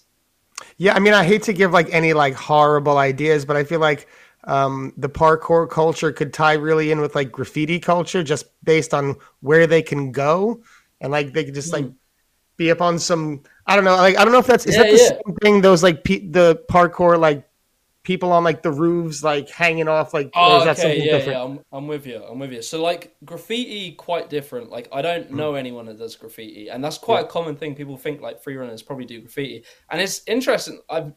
I don't know why they don't, but I think it probably is that it just doesn't have that kind of like, I guess, edginess. Even though we like break and enter places, I think that's probably an interesting one. But yeah, like so, very good question, because that whole thing of like crane climbing was a controversy basically. It was like hard to explain, right? So I'm working on a bit of an exclusive, but I'm working on something about that, and I'll just leave it at that. But basically. Okay.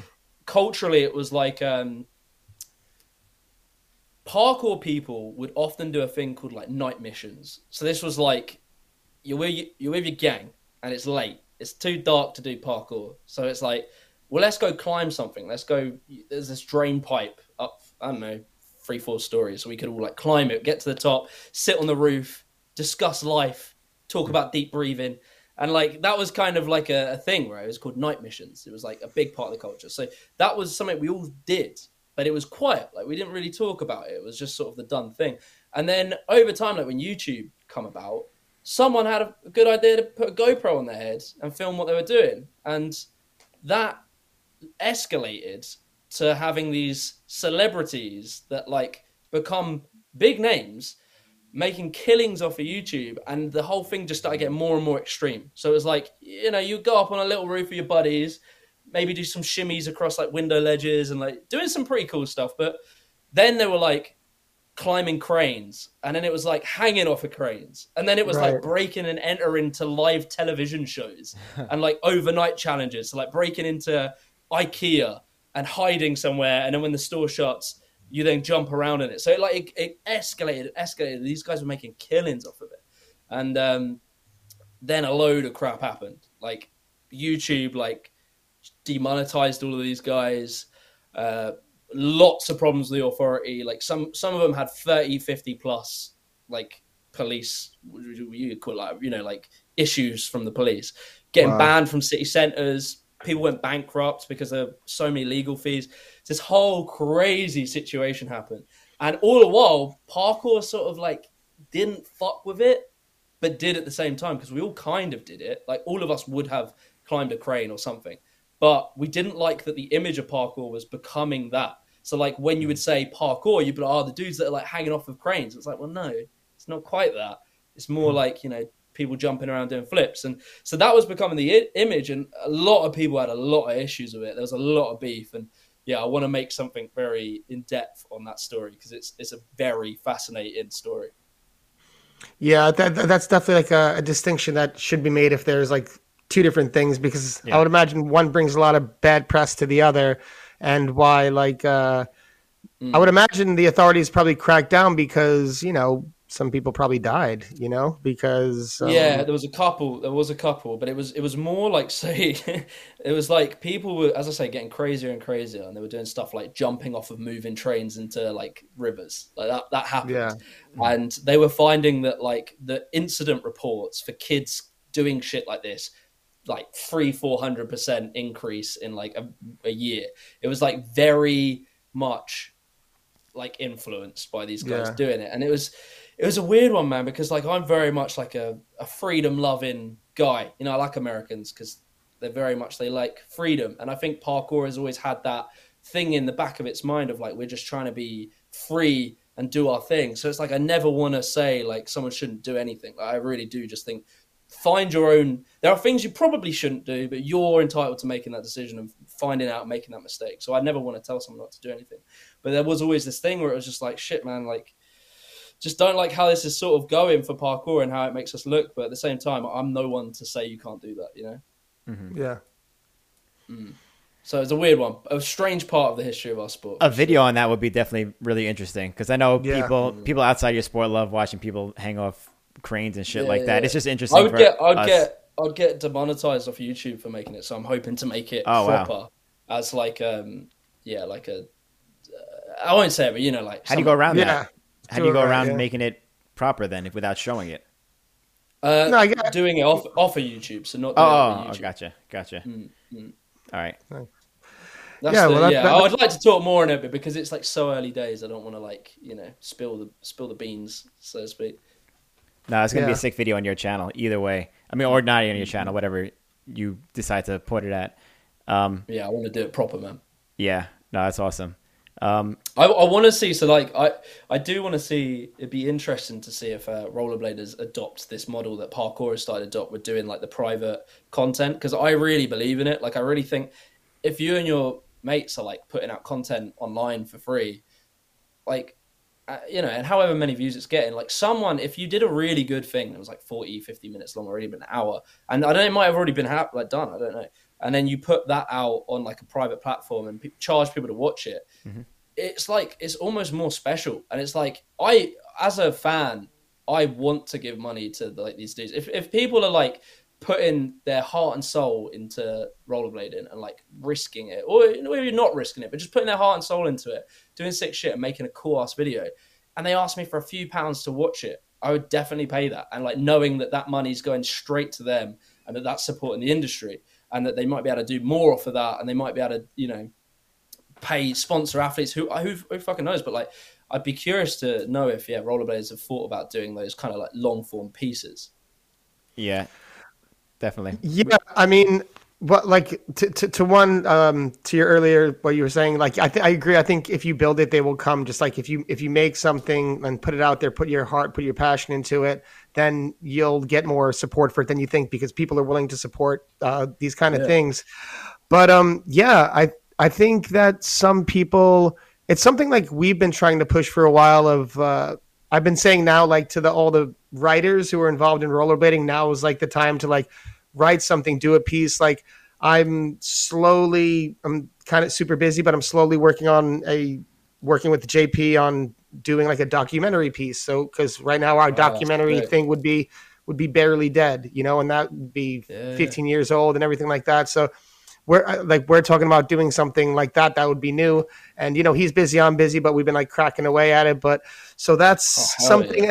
And I think we need to encourage like that kind of stuff. I think just take the first step for people who want to do that. Yeah, you're pretty much talking about VODs for the videos, like VODs, video on demand, right? That's what you're talking about pretty much. Like, yeah, so... No, because he's saying like a 40-50 minute piece. And like the VOD, like we discussed, is kind of like the model that has skating, editing, music, and like something... You're talking about something more like in-depth, Yeah, right? like the rock climbers do a lot of it, like free solo and stuff like that. Right. Okay, yeah. Yeah, definitely like that. Longer form, yeah. Yeah. I would love to see something like that too. That's a bit different. That's cool. That's something I would like, if you ever want help with making something long form, that's like definitely what I want my future to be. Because the whole thing was like, when I was young, I wanted to be a filmmaker, like proper make movies and shit. And then I went down this route, and I love this route. But it's like, this to me is like a means to an end, where it's like, can make some money to put into projects that I could eventually make like long form things. And it's like, a vehicle. Yeah, definitely. Yeah. And it's like, I'd love to be a part of, if they're, if you guys are working on something and you need like help writing and shit like that. That's where my talents are, really. Like I'm not going to be fantastic at rollerblading, but I can tell a mean story. So that's like the kind of thing I want to move towards and work with people on. Because like, even watching like, because one of my favorite videos recently was the Rising video that you guys did. I really fucking loved that. Like, thank you. It was just a very cool video, and like something like that to me, I would pay to watch that. And it's like, I can understand why you might put it on YouTube, but yeah, I don't know. I just think there is an angle for it, and I think it just takes someone to do it, or like do it really well, and then I think more and more people will do it. Yeah, no, I think, and normally under any other context, we probably would have sold that one, but it was just like to go with like the launch of the company, the brand. So we were just like, Is Mesmer a new brand then? Yeah, Mesmer's a skate company. Yeah, because I see you have the blades where it's like there's like artwork on the bottom, right? And it's like white like base thing and like frame. Sole plates. Got that black. That black piece of art is so hard. I don't know what it is. Do other people do that shit? Because it just, I see that and it just, everyone that posts it, I'm like that. I don't know. It just looks hard. Sick. No, the graphics on the bottom of the sole plate, like, Mesmer was like, we were like the first ones to do that.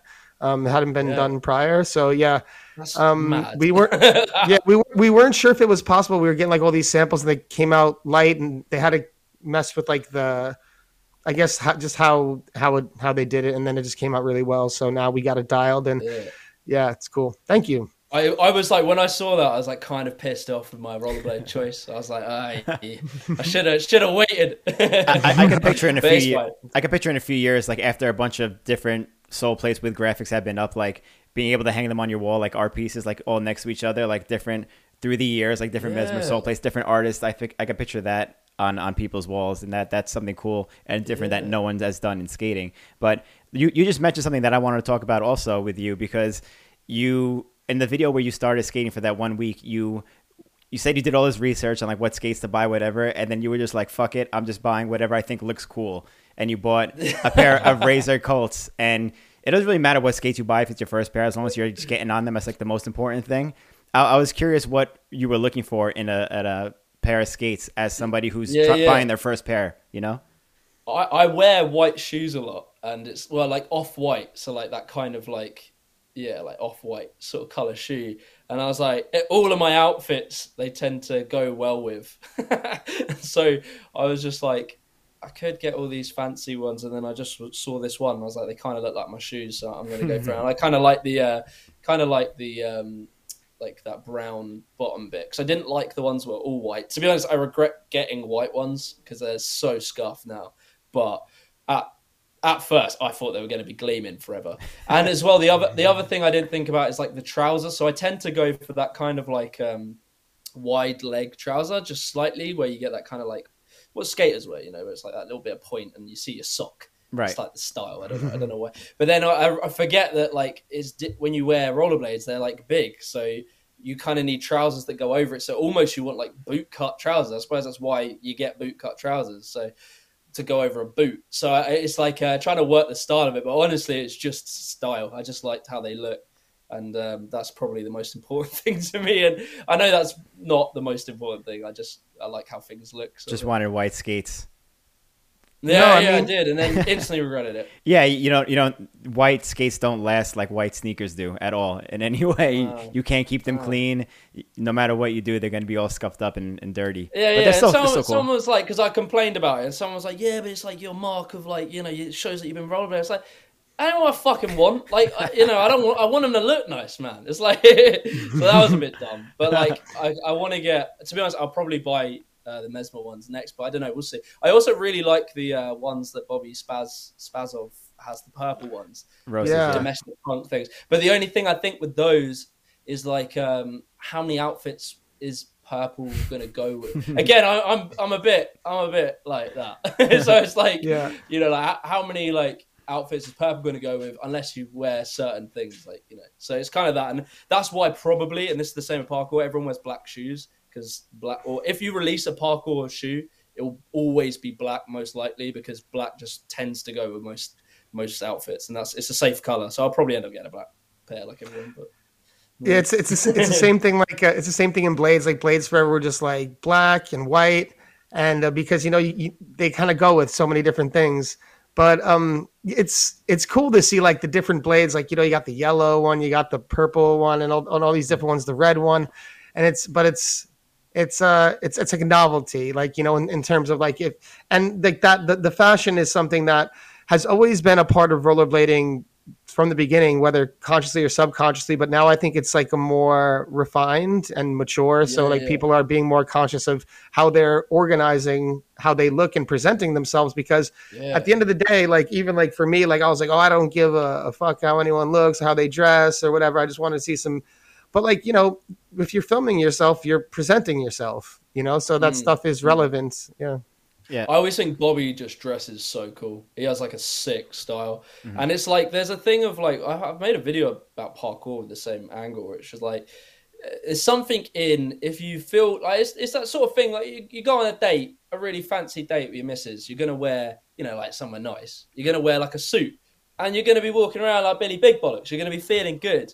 And it's that sort of thing of like when you look good, you feel good. And there's probably that subconscious thing that you actually start moving better. So like in parkour, when I was chatting to someone, it was like, like when I'm dressed like bummy, because back in the day we used to wear like baggy ass joggers, and I know rollerbladers did as well. And it was like, I don't know, just when you look back, you're like, we all dress like homeless people. That's what we have to look. All of my young pictures and me looking like I could have been sleeping out front of Tesco's, like I could have been on the street. And it's like, yeah. But then when you dress a bit, cooler or whatever, just dress in a way that you like and you feel comfortable with, you actually find that your movement looks better.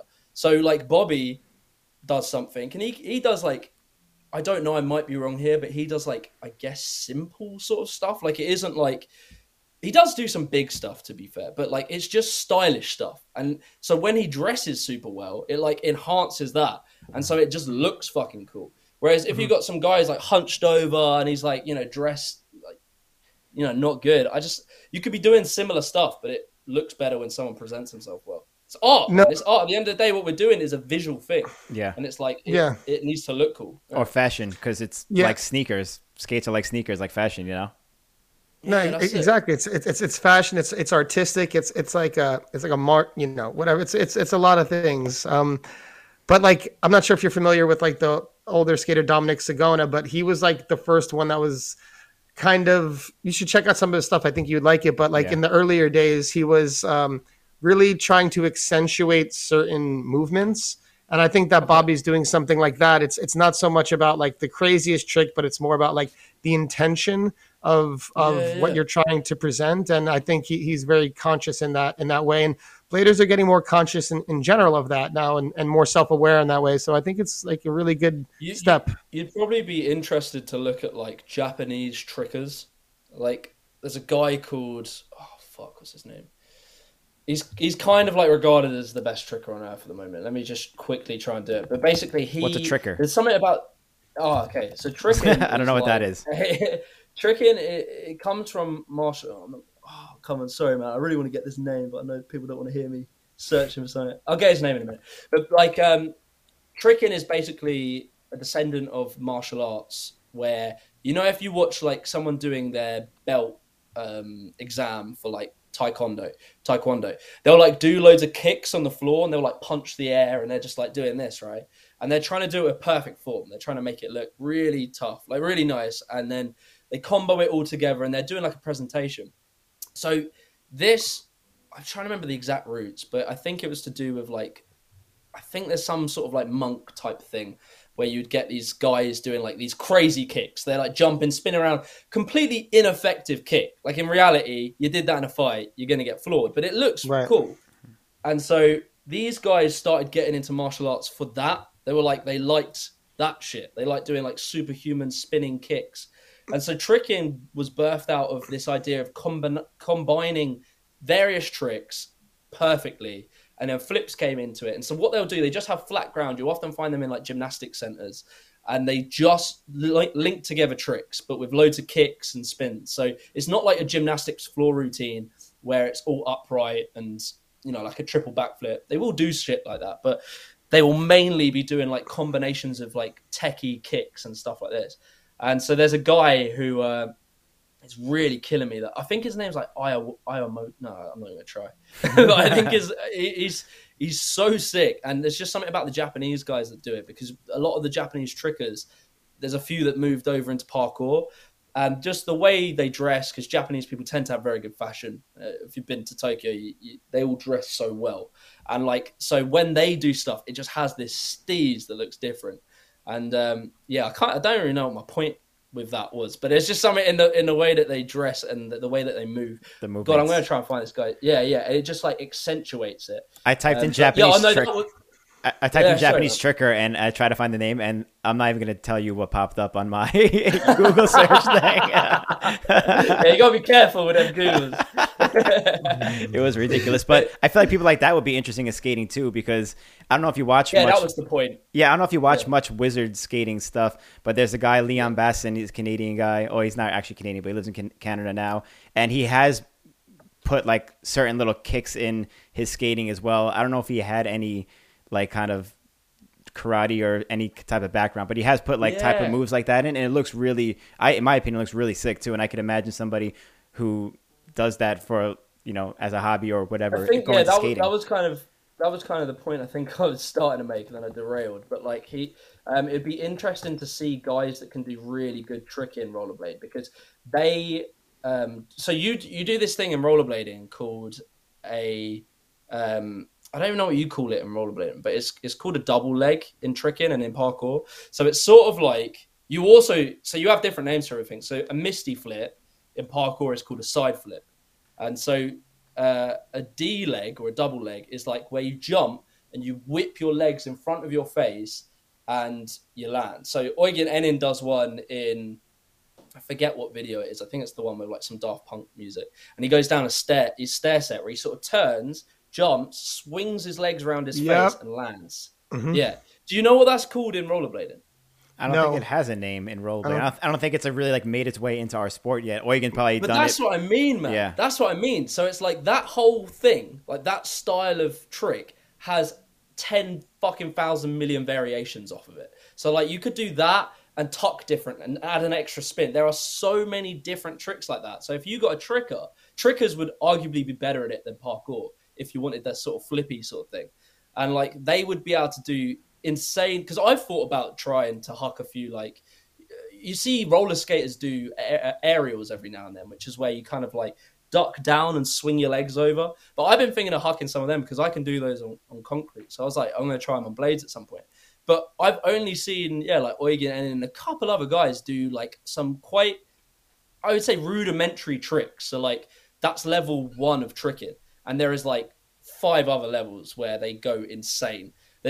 I could geek out on this for a long time. But yeah, there's like guys that do insane shit. And I think, that could be a very cool angle. I would try and send you this video of this guy. But he's like known for being the best tricker on earth. Yeah, I'd be interested to see mad to watch that. There's for years, decades, there's been just skaters only doing stuff with their feet on a ledge or a rail. It was the same thing for like 15 years or something like that, or 20 years, until people recently started incorporating other things in it. But like you could use other parts of your body in different ways. You use your arms and legs in different ways.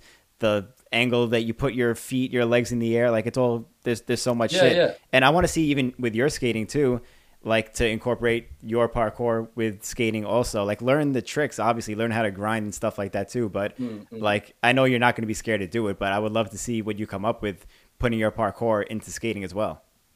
I finally found the name. His name's Shoshi Iwamoto. So he's someone to check out. But yeah, I definitely want to do that where it's like, I know I got to a decent level with parkour probably like 5 or 6 years ago and then injured myself bad. So the stuff I was good at is like power parkour moves, and there's a little bit of overlap for rollerblading in what that can do, but that's mainly stuff that rollerbladers do. So the thing I would like to get better at is tricking, and that's what I'd love to really bring. But to be fair, like vaults and stuff, I've been thinking about trying some of those. There's like cool, just spinny vaults where you like spin on your body and shit, and you can do that in blades. I just haven't really it's kind of scary doing a vault with wheels because like you normally stop. So like you do like what do they call it? Like there is a gymnastics term for it. I don't know. So when you jump and take off, you kind of like hit into the ground and then take off. It's like a punt or something like that, isn't the name? But you can't do that on blades because you're just constantly moving. So it's like a bit different. You don't get this sort of like stop, push. It's kind of like a constant thing. So there's more of a chance when you're vaulting, I would guess, that you would slam your knees into the wall. Unless you've just got the technique down properly nice. So yeah, it's gonna be a little while of like, I really want to learn how to rollerblade from like get good at just movement, because this was the thing when I was chatting to Air Dolphin, he was like explaining there are guys that can hit these big handrails that can't really rollerblade. Like they can rollerblade, but they can't they're not like cruising and they're not like super in control. And I'd really like to just get the backbone down well before I get too insane. But then saying that, the other day I was like rollerblading at a park and I saw this transition where it was like a half pipe that was probably about my shoulder height, and then there was a flat top for like maybe 2 feet into another half pipe. And so I was just like gunning it. I was just getting really confident that day, going like, like running on rollerblade, like when you start like sprinting almost. Right. Yeah. You do that side step. Would you call it a crossover? I love that. That's just such a fun thing to do. So I was doing that and I was going really quick and I was hitting this half pipe just to try and jump up. Like that was the first time I'd ever jumped up onto a half pipe. But I did it and I fucking flew. And I was like in the air and then I landed. And I was like, I could genuinely see myself transitioning this. Like if I can figure out how to hit the land in the other side and not like slide straight out, I was like, yeah, I could see myself doing that. So shit like that, parkour is probably going to give me a bit of a head start because I know I could jump it. So there's a good chance I can probably do it on blades if I know how to manage the landing, you know? Yeah, there's so many. It's like endless what you could do with it. I love seeing people do Kongs. Is that what it's called, a Kong?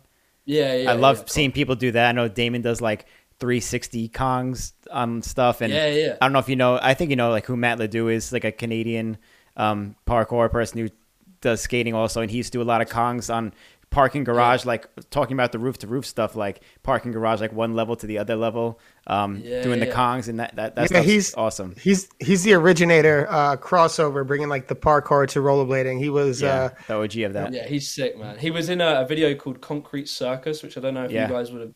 Oh, yeah, you did see it. Sick. Yeah. So it was like, actually, that's funny because Eugen's video wasn't that called Concrete Circus? Yeah, it was inspired by that. From what I read, yeah, it was inspired by that. I think that's sick. Shit, I just put that just click. But yeah, just click. So like, yeah, he was sick, and I remember like in parkour, people knew about that. Was probably an early person I knew about rollerblading because I do remember some people sharing his videos around. And I was like, oh, this is cool. Oh, Matt Ledoux. He would do stuff like. Yeah. So people would do stuff like Kong. He would do like Kong precisions, we would call it. So it's like Kong land on something else. He wouldn't do it, I guess, to like with a considerable gap. He would often do it on like, so say you got a wall here, and then you've got like a flat wall there. He would just drop down. Whereas like people will do in parkour really big level ones, obviously because you can land on your feet. So it'd be interesting to see a big Kong precision done on rollerblades where you have a flat landing, so you could vault it. There's a big gap in between, and then you land and roll. That would be sick. Mm-hmm. And then stuff like double Kongs. I've never seen someone like hit a proper double Kong on rollerblades where I don't think I've seen that either. Two walls, two walls with a gap in between. So like maybe I think I've seen Damon F or Damon Frank, whatever his name is. I think I've seen him like do it on like a flat top thing where he's like double Konged like that, but it'd be really interesting to do it with like a gap in between because there's a lot that can go wrong in that. Like if you don't hit it right, you're just going to land into the wall. So that would be like sick to watch. Yeah. Wow. There's a lot of core in that to keep your legs up with skates on your feet, like the weight for a double Kong. Oh yeah, it would be. Yeah. And then what else you could do? I've never seen someone do a. Say again. I was like, you want to hit that, you got to spend a lot of time on the pull-up bar. You got to get the upper body proper for a double Kong. Oof. Well, to be honest, double Kongs are just momentum. So, like, double Kongs are very easy to do. Like, you could probably learn it in a day in a gym. Like, if you go to a gymnastics center, you'd be able to. Most people do. You just set up a block and you send it because a lot of it is momentum. But where it becomes, it's just really. I had a phase probably 5 years ago where I'd like send double Kongs. Everyone did. There's always these phases in parkour, and I'm guessing it's probably the same in rollerblade, where like there's a hot move for like a year. Everyone does this one move. I don't know if you get this, but there was like double Kongs. There was a time where everyone was just doing Kongs. It was like parkour would figure out, there's this new thing. Let's see how far we can take it. And so double Kongs just started getting hit a lot, and I was doing a fair few of them. And it was just a mental game because honestly, it is just momentum. It is not really strength. It's just run, hit up, get your hips nice and high, and then you're flying. But that gap in between and all that can go wrong, and there's the thing with them, there's no work up to it. So in parkour, a lot of the time, you have some sort of prerequisite. So you could do like a thing before the big thing. So it's like, I don't know, maybe you've seen... totally. But the thing is with rollerblading, you don't... Maybe you have it, but like committing to a grind, you've got to commit to the grind. Actually, no, that's a lie. Because I watched your video where you were like standing on the rail and then you were putting a hand up onto the rail. Oh, nice. Yeah, no. Try inside out. There's a workup. Thank you. There's some workup things in blading you can do. Some things, some spots, you just got to do them and you could warm up in whatever other way. But like I'm completely relating to like everything that you're saying in this, like not only like the workup, but also like there are moments in skating where like, that's the hot trick. You know what I mean? I think that's But go ahead. I'm sorry. It's like the thing. Yeah, totally. So like, I would see double Kongs as being sick on rollerblades because in theory you could go further. And the biggest one that ever was done was by a guy called Toby Sager. And you've probably seen the clip because it's like a viral clip from like 2012. And he did it over. This clip's a joke, man. It's like he did it over like a 20-foot drop. If you just type in Toby Sager double Kong, it will come up. and he like did it over like probably not 20 foot. It was a tall drop and big thick walls. It was massive, super high stakes, and he just sent it outside, and it was like never beaten, and that was done probably like 2012, I'm gonna guess. And like, yeah, that's something you could see being done on blades, but you'd in theory be able to do it further because you go a lot quicker. So that would be mad, but a lot will go wrong. There'll be a lot of bodies on the journey toward the biggest double Kong ever. I just looked up that That's double true. Kong. It's insane. I can't. It's just nuts. The face gets me every time. Like if you mess up and just rock your face on a Kong, let alone a double Kong with a 20-foot drop, like that's insane. Yeah. I think have I ever bailed a double Kong? I can't remember. I don't think I have. Not outside. I've bailed them in gym, and it's fine because it's like a soft block. But outside, you don't want to bail them. I've seen people bail them. It's just nasty. It's such a horrible. It's a face to a concrete wall. That's why I'm like, I have so much respect for people who do that, especially when they do them on skates, and like how Damon does them. He does them on ramps where he's going like way faster, you know. So much respect and much props to that. It's all right if you do it to like a flat top, because there is a sort of bailout where you can kind of like go legs to the left. So like a good one is just clean, like legs through.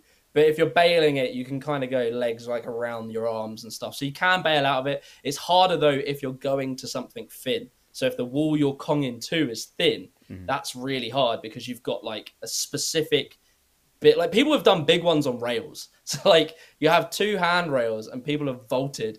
Bro, the level that parkour got to is just fully nuts. Like people do front flips landing on a thin rail from a rail takeoff. It's like the level of like precision is insane. And the thing I would liken it to in rollerblading is like the precision you have on certain grinds. Like I see this one of Niels Janssen doing this big clear. I don't think he ever landed it, but it was like an ender clip on one of his videos. Done this big clear down a big stair set and then land in a grind. And the level of fucking precision he must have had to hit it so many times. He never landed it, but like that's probably a similar type thing as to like flipping to a handrail and parkour. Yeah. That's more relatable for us too, because when we do, it's called a disaster in skating when you jump really far to a grind on a rail, but like you're only jumping to like a 2-inch space on your skate to like a 2-inch rail. And the same thing in parkour too. You jump on that, you have to land on your foot, but you're still like, you can't land on your toes really, because you'll just case your Achilles tendon or backwards or vice versa, whatever it is. Yeah, there's such little margin for error. Like what happens, the most common is that you call it like a shinjiri. So it's like, you probably have the same, I'd have thought. Oh yeah. So it's like, you know that. You would just, you just shin. Because that's the thing, I've been trying to learn how to soul grind. And I've hit a few now. But like, I want to get shin pads because I just like, I've tapped my shin and I've been like, I can see where this is going. Yeah, shin guards are definitely good for learning how to skate. And like anybody who's seasoned in skating, our shins are just like a mountain range, from all the years. Yeah. Comes part of the territory. That's well funny because that is the same thing in parkour. It's like your shins are just this like scarred. Like my mate, like I've seen them where you could see the bone. Like people have had such bad ones. We've done that too. What a stupid part of the body. Exactly. We need some meat on those shins. You know, why did they design us like that? Why were we designed this way? Ridiculous. Let's get some meat on these shins. Yeah. I also think this about the fucking ankle, dude. It's like ankle is your point of contact to earth, and it's this flimsy fucking blow in the wind joint that can just pop out. And it's like, why is my body so strong? Like, why is my core, my hips? You're not gonna pop a hip out very quickly. Yeah. I don't know. Stupid. I mean, I'm not trying to blaspheme. You know, humans will evolve eventually with all these sports coming out. Maybe a few 100,000 years we'll have like ankles, like huge, big ankles, and we'll be like, there you go. Skates are gonna have to get a bit wider. But that's the thing, man. Do you not think? Because I have this chat about the metaverse a lot, and that's a trendy chat. Do you not think like? Do you not think that's like that's shit at that point? Because it's like what makes things sick is that it's hard. So like if the human body is like just a tank, it's no longer cool. It's like, well, of course you landed on your fingertip. Your fingertip's made of like that's true. Robot blood. I don't know, just some shit. Whereas it's like, I don't know. You kind of need the limitations to make stuff interesting, I suppose. Yeah, right. Yeah. You definitely do. Yeah, it'll be like that, like reminiscent era, like kind of how we are now about the 90s. It'll be like, remember when there was there was risk in these actions. Ha ha ha. Before completely different legs. Yeah. And like when we're in the fucking metaverse, it's like, oh, cool. Yeah, you landed on the moon. Sick. It's like, well, you know, I don't know. I'm not looking forward to. I think the metaverse is. I don't see it happening, man. Like, bro, like my television, like Alexa doesn't understand me. If I say something to Alexa, she's like, "What was that?" So, and you're trying to tell me I'm going to be living in this computer? I don't believe it. I don't believe technology is anywhere near that level. Yeah, I can't work the remote to my television. And there's still going to be like even if it does get to that point, there's still going to be like the people that are so detached from it, like living out in the sticks that just it'll be I think if it did go into practice, I'd be one of those people. I'd go like, you know, more toward the human side. It just seems boring to me. Like, I don't know. What seems boring? The metaverse. It just the metaverse seems boring. I thought you were going to say not living in the metaverse is boring. No. It just seems too, I don't know. It's just too good. It becomes crap. Like, yin and yang. Right. You need good and bad, man. You know, come on, this is my parkour spiritual background. No, exactly. It's like that Twilight Zone episode where like the guy gets everything he ever wanted and then he realizes he's in hell, you know? Yeah. Yeah, you got to be careful about that stuff. The most important lesson I learned as a kid was watching Fairly Odd Parents, and Timmy Turner wished that it'd be Christmas every day, and then it was Christmas every day, and by the third day he fucking hated it. So there's lessons to be learned. Exactly. Christmas every day sounds like hell for Christmas every day sounds like hell for an adult, because I feel like every adult hates the holidays now. Yeah, it's so much work. Yeah, you weigh like fucking 20 stone, and you're eating mince pies every your bank day, account's like, empty. Oh. It ain't all it's cracked up to be. I guess we're gonna open it for questions soon. I know there's one other thing I wanted to talk about, Billy. I don't know if you had anything else before we move on to questions or anything like that. Let's give a quick shout out to our sponsor, Blank. Everyone check out the new Sean Keen Blank skate. Give them a follow on Instagram at Blank Rolling Products. Check them out. Thank you for sponsoring the show. Thank you for your support. One thing before we open up for questions, like we say every episode too, the super chat questions we prioritize super chat questions. We split our super chats with our guests, so keep that in mind as well. And we also have our Patreon questions to get to also. Yeah, get that money going. Get those pounds. Get those pounds for your boy Jimmy. It's giant. The conversion rate might change it, but it will change a little bit. We get all types of currencies in this, though. We get New Zealand dollars, we get pounds, euros, yen. We get it all. It's out of control, the money flow. Yeah, it's just nuts. It's crazy. Maybe in the metaverse, we're all using Bitcoin. It'll be a lot easier. Yeah, it's all Ethereum and Bitcoin. One thing I want to get a place next to Snoop Dogg's in the metaverse, so we gotta. One thing I wanted. The Leon 25 will be a joke in the metaverse. Oh yeah, for sure. Leon, the Leon 5000. 125. Yeah. Leon 5000. Sounds like an album, like a new rapper. It's a good band, actually. That's a really good band name. Leon 5000. That's a sick. I'll write that. Write that down. I was going to ask you, so I know you're on a bit, but it just come to my mind. But there's an old thing in rollerblading, and I can't remember for the life of me the name of it. And you might be able to tell me. It was called like "I'm at your spot" or like "I match your trick" or something. It was like a protest. IMYTA. God damn. IMYTA. Okay, cool. Yeah, because I just wanted to remember the name of that because I wanted to look into that for a video because that is very interesting. Yes, that whole story behind it. IMYTA is it would make it easy for you to remember. It's I match your trick association. So it's I got I match your trick when I was trying to think about it, I was like, I match your trick, but it's the association. And if you're gonna do a video or something on it, contact John Julio. He was the guy behind it for the most part. I tried to, but I think he's like he's the busiest guy in the world. He's a busy boy. I tried to get hold of him.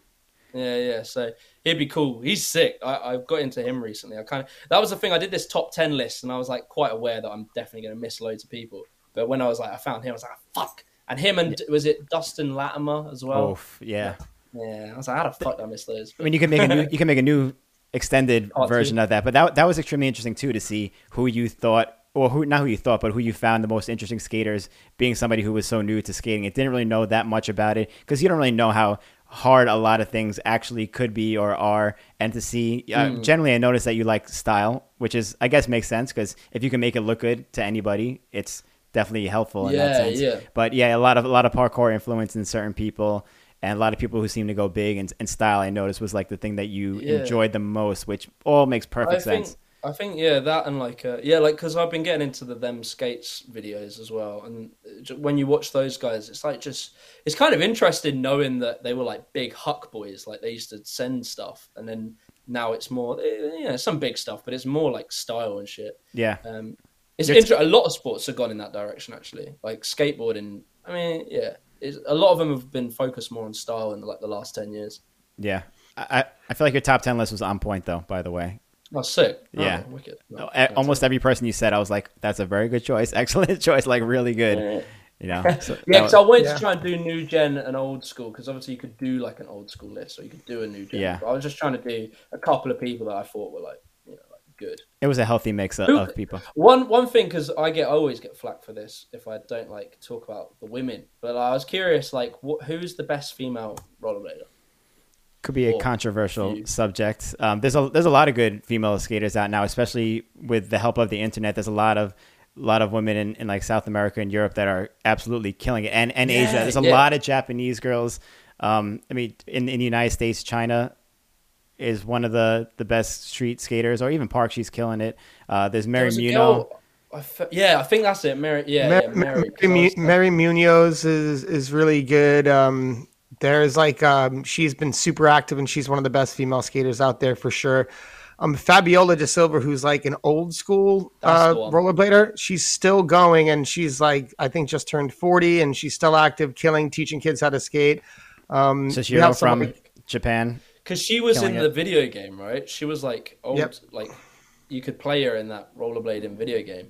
And people were saying, she's still about. It's sick. The females have a different style, because in parkour they used to, and then it changed. Like you would always have, there was like a female style, and it often came from like a dancey gymnastics background, and it was very cool. It was very different. It was like, because we, like all the blokes would just do big stuff, and then the girls had this sort of different style. Then it's merged quite a lot now. But I was curious is there like do they have a different style? That's weird. It's different for you, I guess, because you said they come from like a dance background, which would make them have a different style. But I don't think female skaters really come from a different background when they start skating. It's just they get into skating and that's it, Yeah, I mean, I would say if they have a different style, it's not like distinguishable by sex or gender. It's more like distinguishable based on like the kind of style of skating you might be into. Yeah. So, for example, like there's a skater like Martina. I'm going to get killed at the last name. It's like Shrobdova, I think. Shrobdova. Okay. I think it's just like she's. Yeah. Okay. So she's from, if I'm not mistaken, Czechoslovakia, and she skates like a traditional, like a lot of big rails and like that, like kind of like early 2000s style where it's like big rails and stuff like that, and that's super hard. And then there are some girls that are like Kay Luz, who's on the them team, and she's been skating forever. She's like more of that like like the fashion-y end, but like also skating street like in like a more progressive way. Like that's like a fitting in like the newer style. I had a friend who like wrote this thing. I don't know if he's put it out, but he wrote this kind of like piece on parkour and like I forget the exact premise, and I don't want to butcher it, but it was something like where you're from can affect how you move, and it can affect how you move in dance. So dances are typically like you'll have a very Spanish way of dancing, and there's like there's like cultural. I think his thesis was like culture can affect the movement of the human body. So if you look at maybe an Italian man and how he might present himself and the way he might gesticulate, and then if you look at say a British woman, she might move differently to that person. And it's like he then sort of made the comparison with parkour. So he was like looking into how these different cultural backgrounds can affect your style of parkour, because we used to always say, oh, that person has like a Russian style. It was always like by nationality. It would be like there's the Russian style of parkour, there was the Americans. I don't want to throw it, people get angry just saying this, but Americans back in the day were known for not being good at parkour. So it used to be the insult was like American style. They're now sick. I'll always say that as a disclaimer, but they used to not be. And then it would be like, the Mexican guys would like just do it in a different way. And so, I just find that stuff interesting. I'm very much a bit of a buff for that kind of thing. No, we definitely have that. Like, I think you can pretty you can objectively say that there's like a Japanese style 100%. of skating. There would be more of a French style.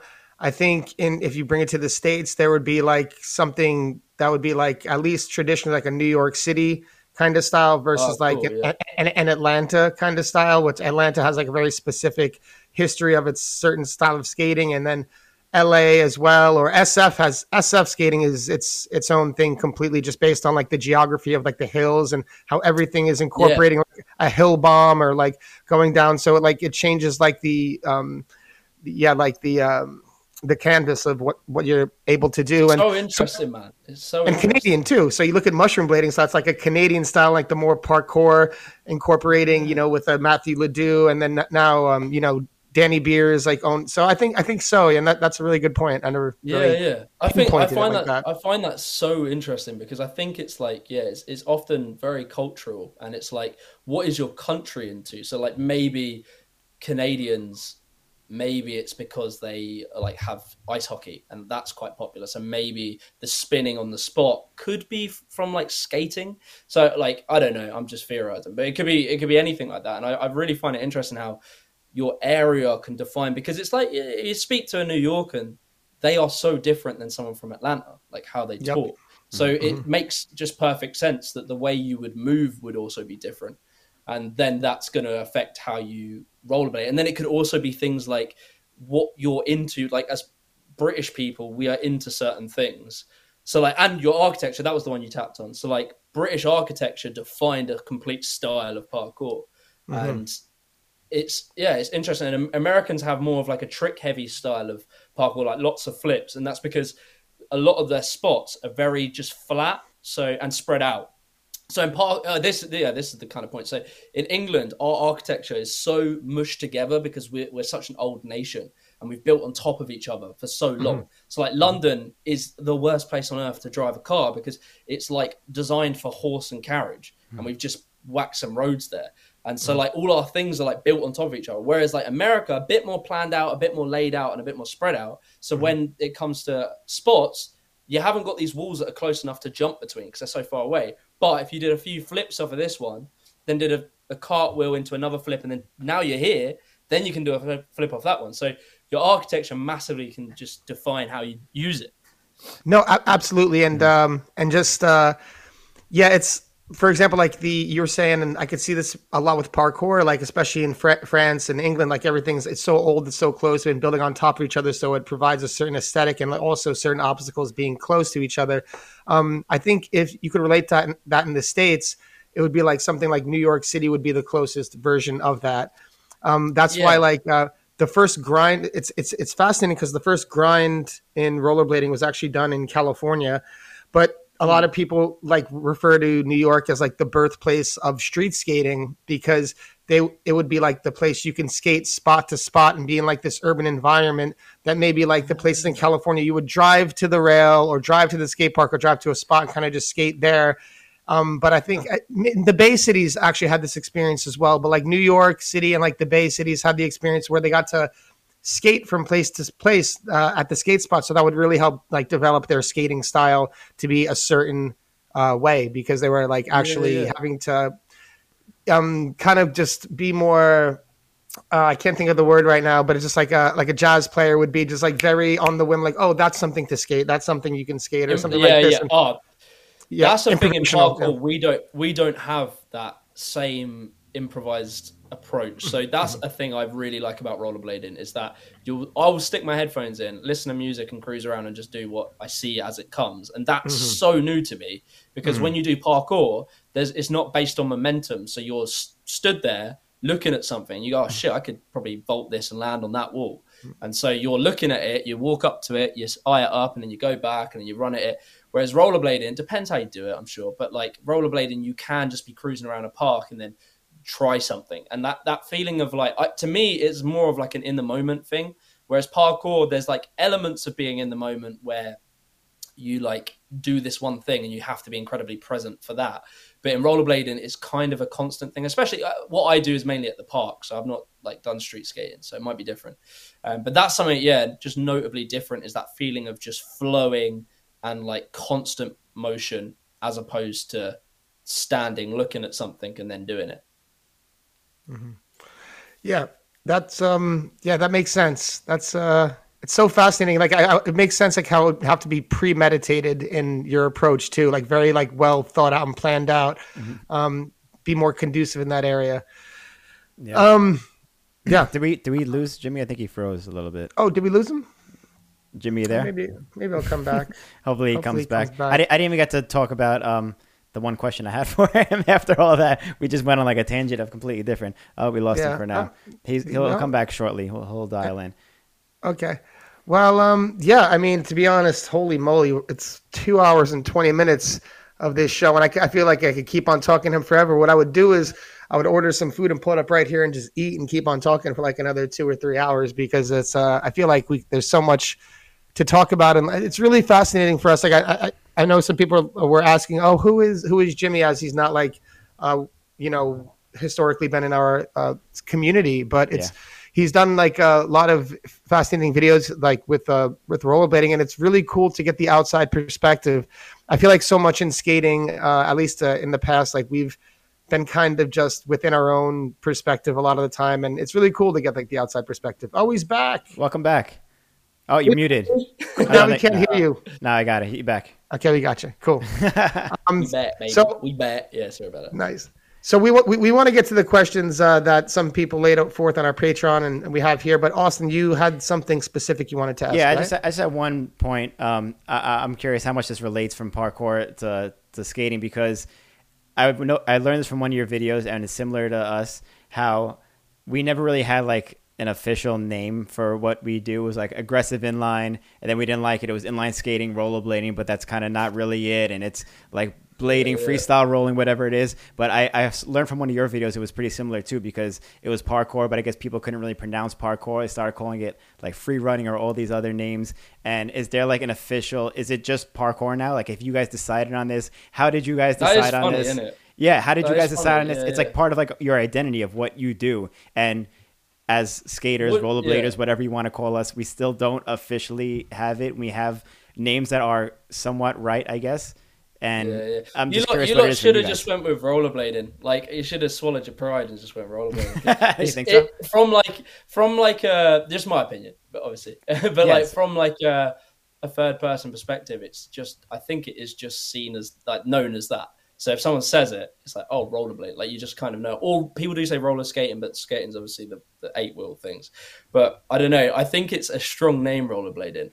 And I think aggressive inline is too wordy. You just want something punchy and straight to the point. And the other thing that you got to think about is my English terminology is not very good, but like the plural, is that what it is? So it's like, well, what's like an individual who does rollerblading? A rollerblader. What's an individual that does aggressive inline skating? Aggressive inline skater or something like that. So it's like too much. It's a bit much, man. It's like, oh yeah, I'm an aggressive inline skater. Also, having the word aggressive in there is just a little bit like, all right, dude, chill the fuck out. Like, cool it. It's like, oh, so what's a skater? Like, a chilled skater? Like, it's a weird thing to put in there. But yeah, I think rollerblading is just a good name. But that's my opinion. So, how did it come up with? I was going to say I agree. I just think the one point of contention or pushback among maybe a few would be that other companies, it's like calling like hot sauce tapatio or something like that. Like, you know what I mean? Like roller, it's like directly relating to like one company winning off of Q-tips. That being the identity, you know? So, Q-tips and exactly. So I think that would be the only, but you know what? Like you said, it's like at this point, you can't even like fight it. It is what it is. Like, and it's just about acceptance. So like my perspective, just to give you like the sort of rationale is that I have a marketing background. So my whole knowledge of stuff is from marketing. And I always just think like marketing first, because you just don't want to make it harder for people to like understand something. Like just the simple thing always wins out. So I get the opinion. I get it, because you are just promoting a brand by even saying that. But I don't know. It just sort of works in my opinion. Yeah. But yeah, so like parkour, to answer your question. Yeah. So parkour, it's such a convoluted fucking thing. So it's like there's parkour, there's free running, and there's l'art de placement, which is like the same fucking thing, but for some reason they try and act like it's something different. Parkour and freerun has more of a difference. So parkour, it makes sense. Parkour is A to B in the fastest time possible, whereas freerun is from A to B in the stylish, most aesthetically pleasing way possible. So they are definitively different motivations for doing it. So it's like skateboarders, they skate street or park, but they do it to look cool and have fun. But then someone who's longboarding is doing something distinctly different for a distinctly different purpose. So there is something in that. So in the early days, it was like they are different. Like people did train it differently.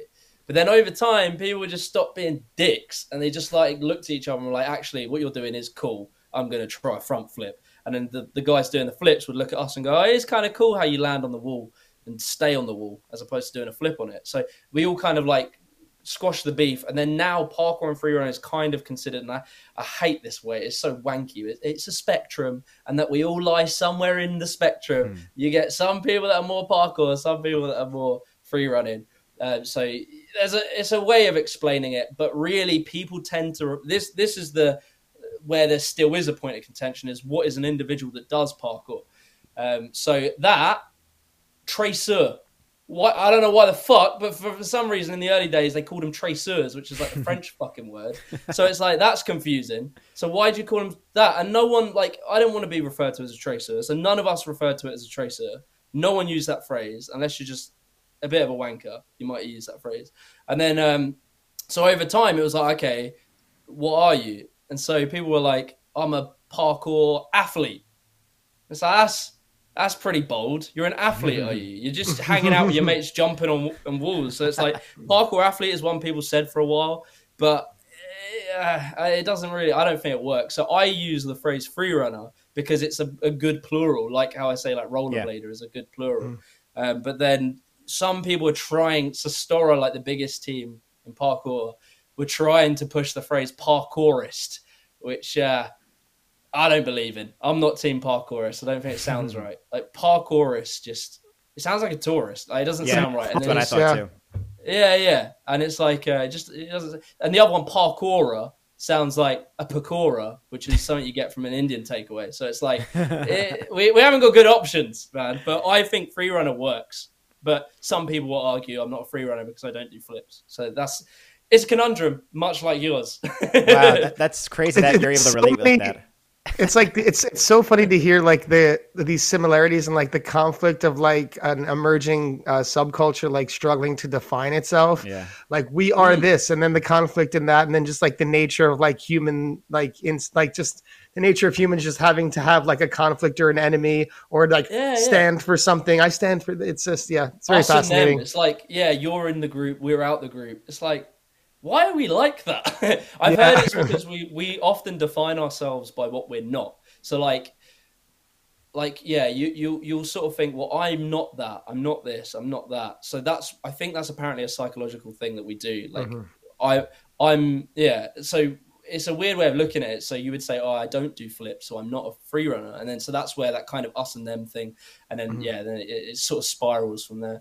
But it is interesting, and it's like, I don't think it's settled in parkour what you call a parkour person. I still hear parkour athlete quite a lot, so that's quite common.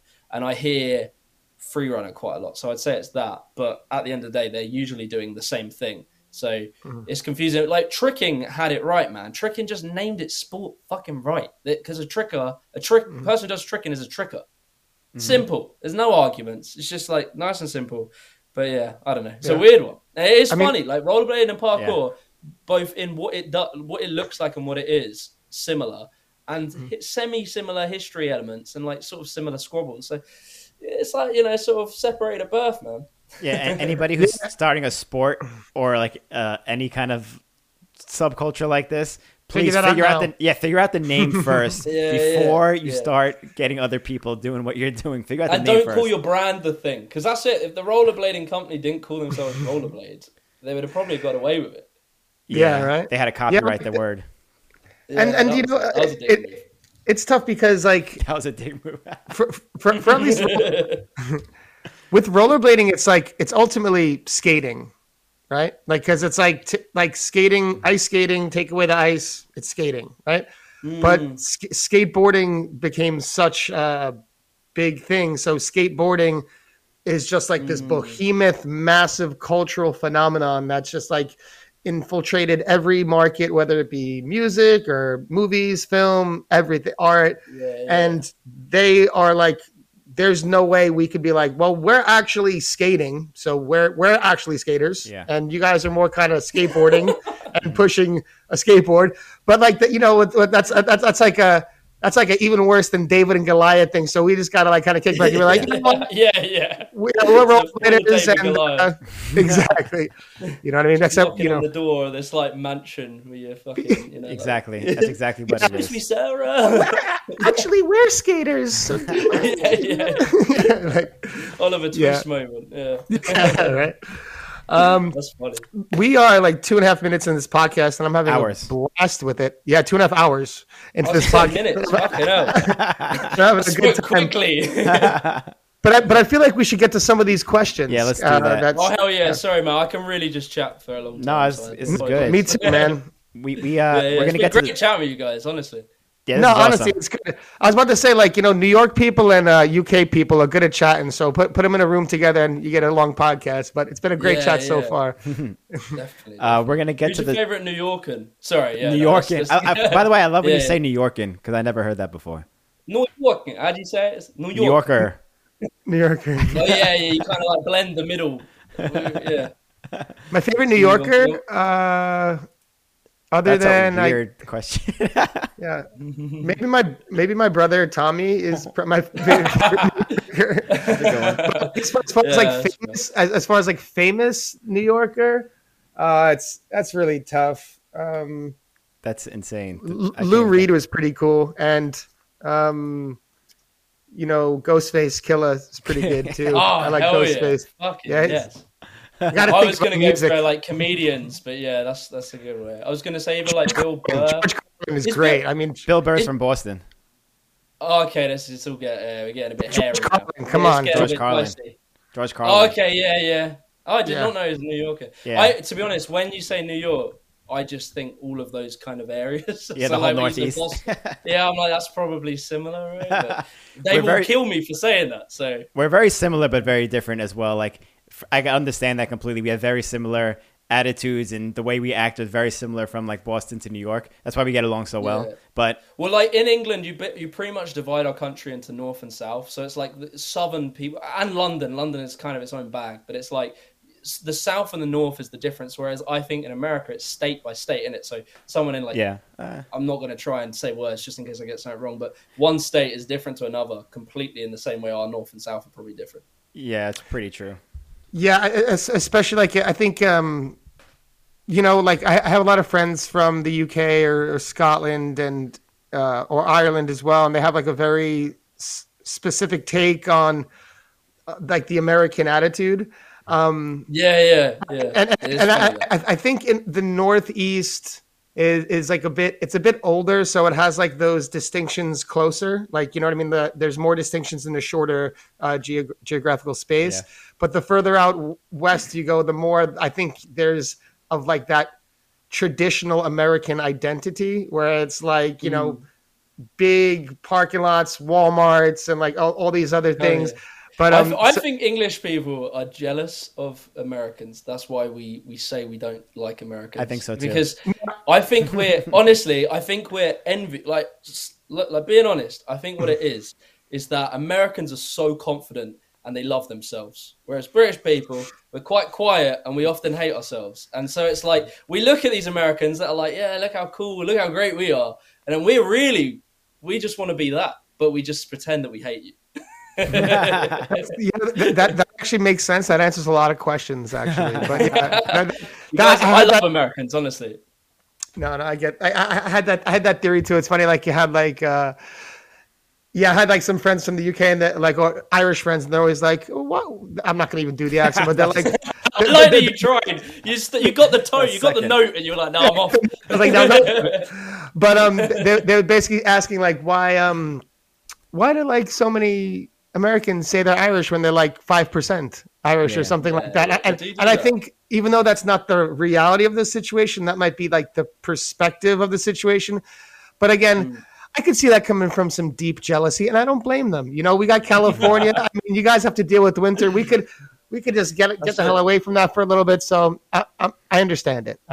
So. Yeah. I think when push comes to shove, put an American and a British person together, they'll get along. But they'll pretend they don't. You know. Mm-hmm. Yeah, I think Americans tend to like British people though. Like just off the bat, they don't have any sort of We don't shit on you guys like you guys shit on us. Yeah. Well, you guys, we used to be the empire. We used to be the top dogs, and then the Americans did it. You're the skateboarders, we're the rollerbladers. You're the skateboarders. Yeah.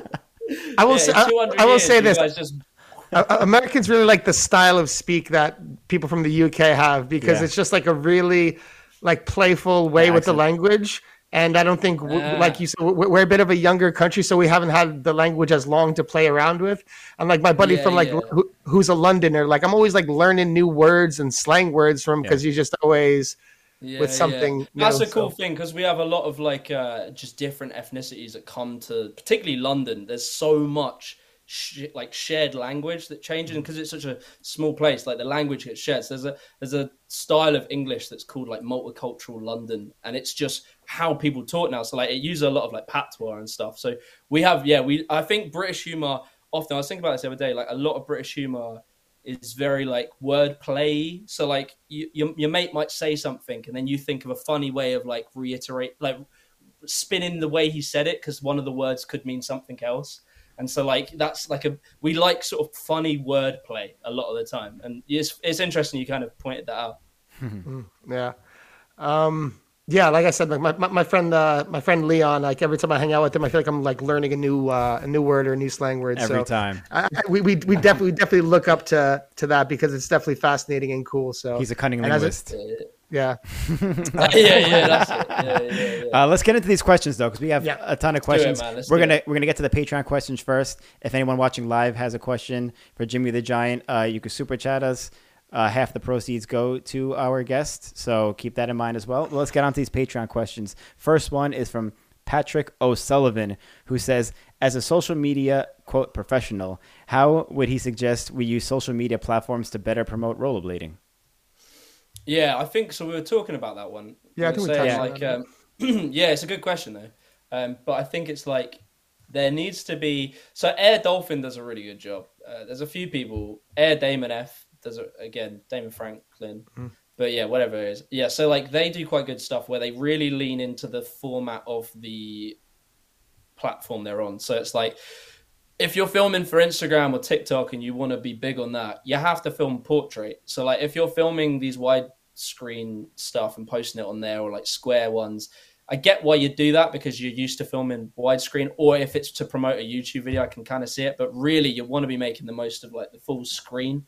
Like if your phone, my phone screen is fucked. But like if you're like if you're posting clips that are that length, right? Say you're posting a widescreen clip, it'll come out like there. If you're posting square, it'll come out like that. If you're posting like that, it's going to be full screen. So when you're scrolling through Instagram, you're going to see full screen.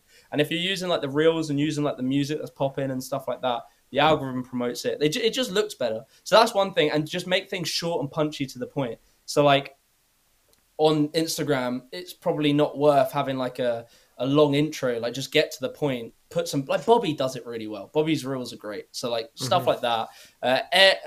Air Dolphin does really funny ones and they're really cool because there's a lot of personality to that. That's a lot more relatable to like outside people because you're bringing in a second element. So like often how cultures become popular, it could be anything, but they often have like a bridging element. So like, I don't know, you could have skateboarding as a thing, Tyler the Creator music, and he embraces skateboarding.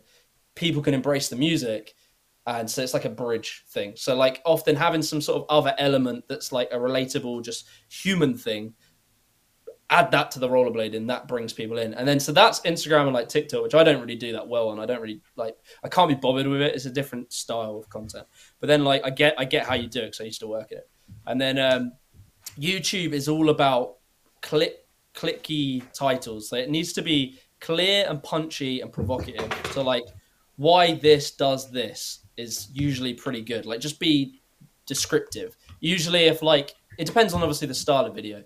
Be realistic as well. Like, so say you're making some cool video that's just you skating, that's like, you know, an edit, like a VOD or whatever. Like, don't expect that to get the same views as like Mr. Beast's video that's titled "Whoever leaves the circle wins $1 million." Like, don't expect them to do the same, because one of them is very niche, you know, whatever you've titled your rollerblading video, and the other one is very descriptive.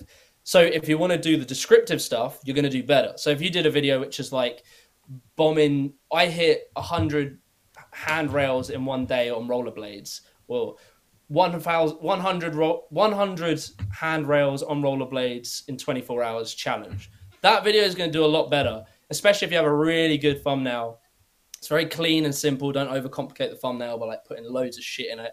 Just like keep it simple and like just gripping looking.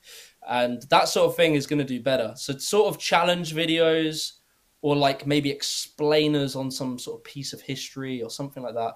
Those things are going to do better. They're going to do better because they're like, there's that thing of what I'm saying, there's that bridging element. So it's like there's rollerblading and then there's a story. That's quite an easy thing to like bring to an average Joe. And so that sort of thing, that's probably the best I could explain that, I think. You got to play the game pretty much nowadays. You got to play the fucking game and be realistic. Like your video titled, I don't know, I always do this with parkour, like think of some wanky, whenever I have this same spiel with freerunners, I think of some wanky title we used to title our videos, which would be like, "The sun will rise tomorrow, 2012." And it's like, well, no one's going to fucking watch that, because I don't know what the fuck, I don't know what you're on about. It could be anything. So yeah, it could be fucking anything. And like, yeah, when it comes to editing, keep it punchy.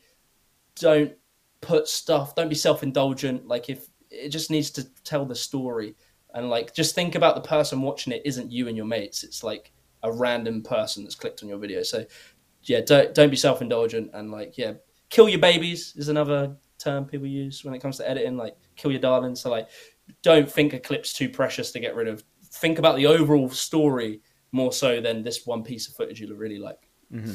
Yeah, that's definitely well said. A lot of good tips and advice in there. Good advice. We have a question from Will Hardy, also from Patreon, who says, "I would love to hear his previous opinions of the sport as a true blading outsider who is in the action sport community. Also, what are his opinions now that he is more aware of the sport? Huge props on this one. Something out of the box, I'm sure, will be really interesting." So opinions before I was into it. As I was sort of saying, like, I didn't really know it that well. I had a few. So like the only one I can think of now, Matthew Ledoux and Daniel Ilabaka. And it was just like, I don't know. Yeah. What did I sort of look at it like? It seemed like maybe a fitness thing, maybe a little bit. It was like, I pictured rollerbladers as like guys that were kind of, not just guys, but like people that were just like going for long rollerblades down like the Sunset, like Boulevard. I don't know what that is. But like, that's kind of what I thought it maybe. But then I knew there was like that kind of street skateboarding-y style of it. But I think I just thought of it as more of a fitness thing. And then, yeah, now that so I didn't really understand it or know about it. And when I had seen it, I thought it was cool, but nothing really like gripped me other than the parkour stuff. But it didn't seem like something I wanted to do, I think. And then over time, now I'm in it. What was the second part? Like, what do I think of it? Like, now that you're more aware of the sport, what are your opinions on it? I think it's so exciting because it's like underground, and it's like got a defined culture, and the culture's very embracive, and it isn't bickery. Like, I think one of the things, like I was sort of mentioning it with parkour, is like, I don't know, it just felt like people just got a bit weird in it, and it was like, it was sort of arguments and shit that didn't need to happen. And rollerblading might have that, I don't know, but from the outside it doesn't seem as often that sort of shit might happen. So it just seemed like a cool, interesting community that was mature, let people do their own thing, let people think their own thing and approach the sport how they want to. And again, yeah, just like this sort of underground thing. Like, I've always been one of those annoying people that like stuff when they're like, you know, there's only a couple of people doing it, and then when it gets big, I might not like it as much. But like, I think that is something that is interesting. And it's just, yeah, it's just the stuff people do is insane. And yeah, so I'd say that's probably to answer that question. Cool. Yeah, that's really interesting hearing someone's outside perspective, even though you're kind of inside now, but still hearing both sides of it are really interesting.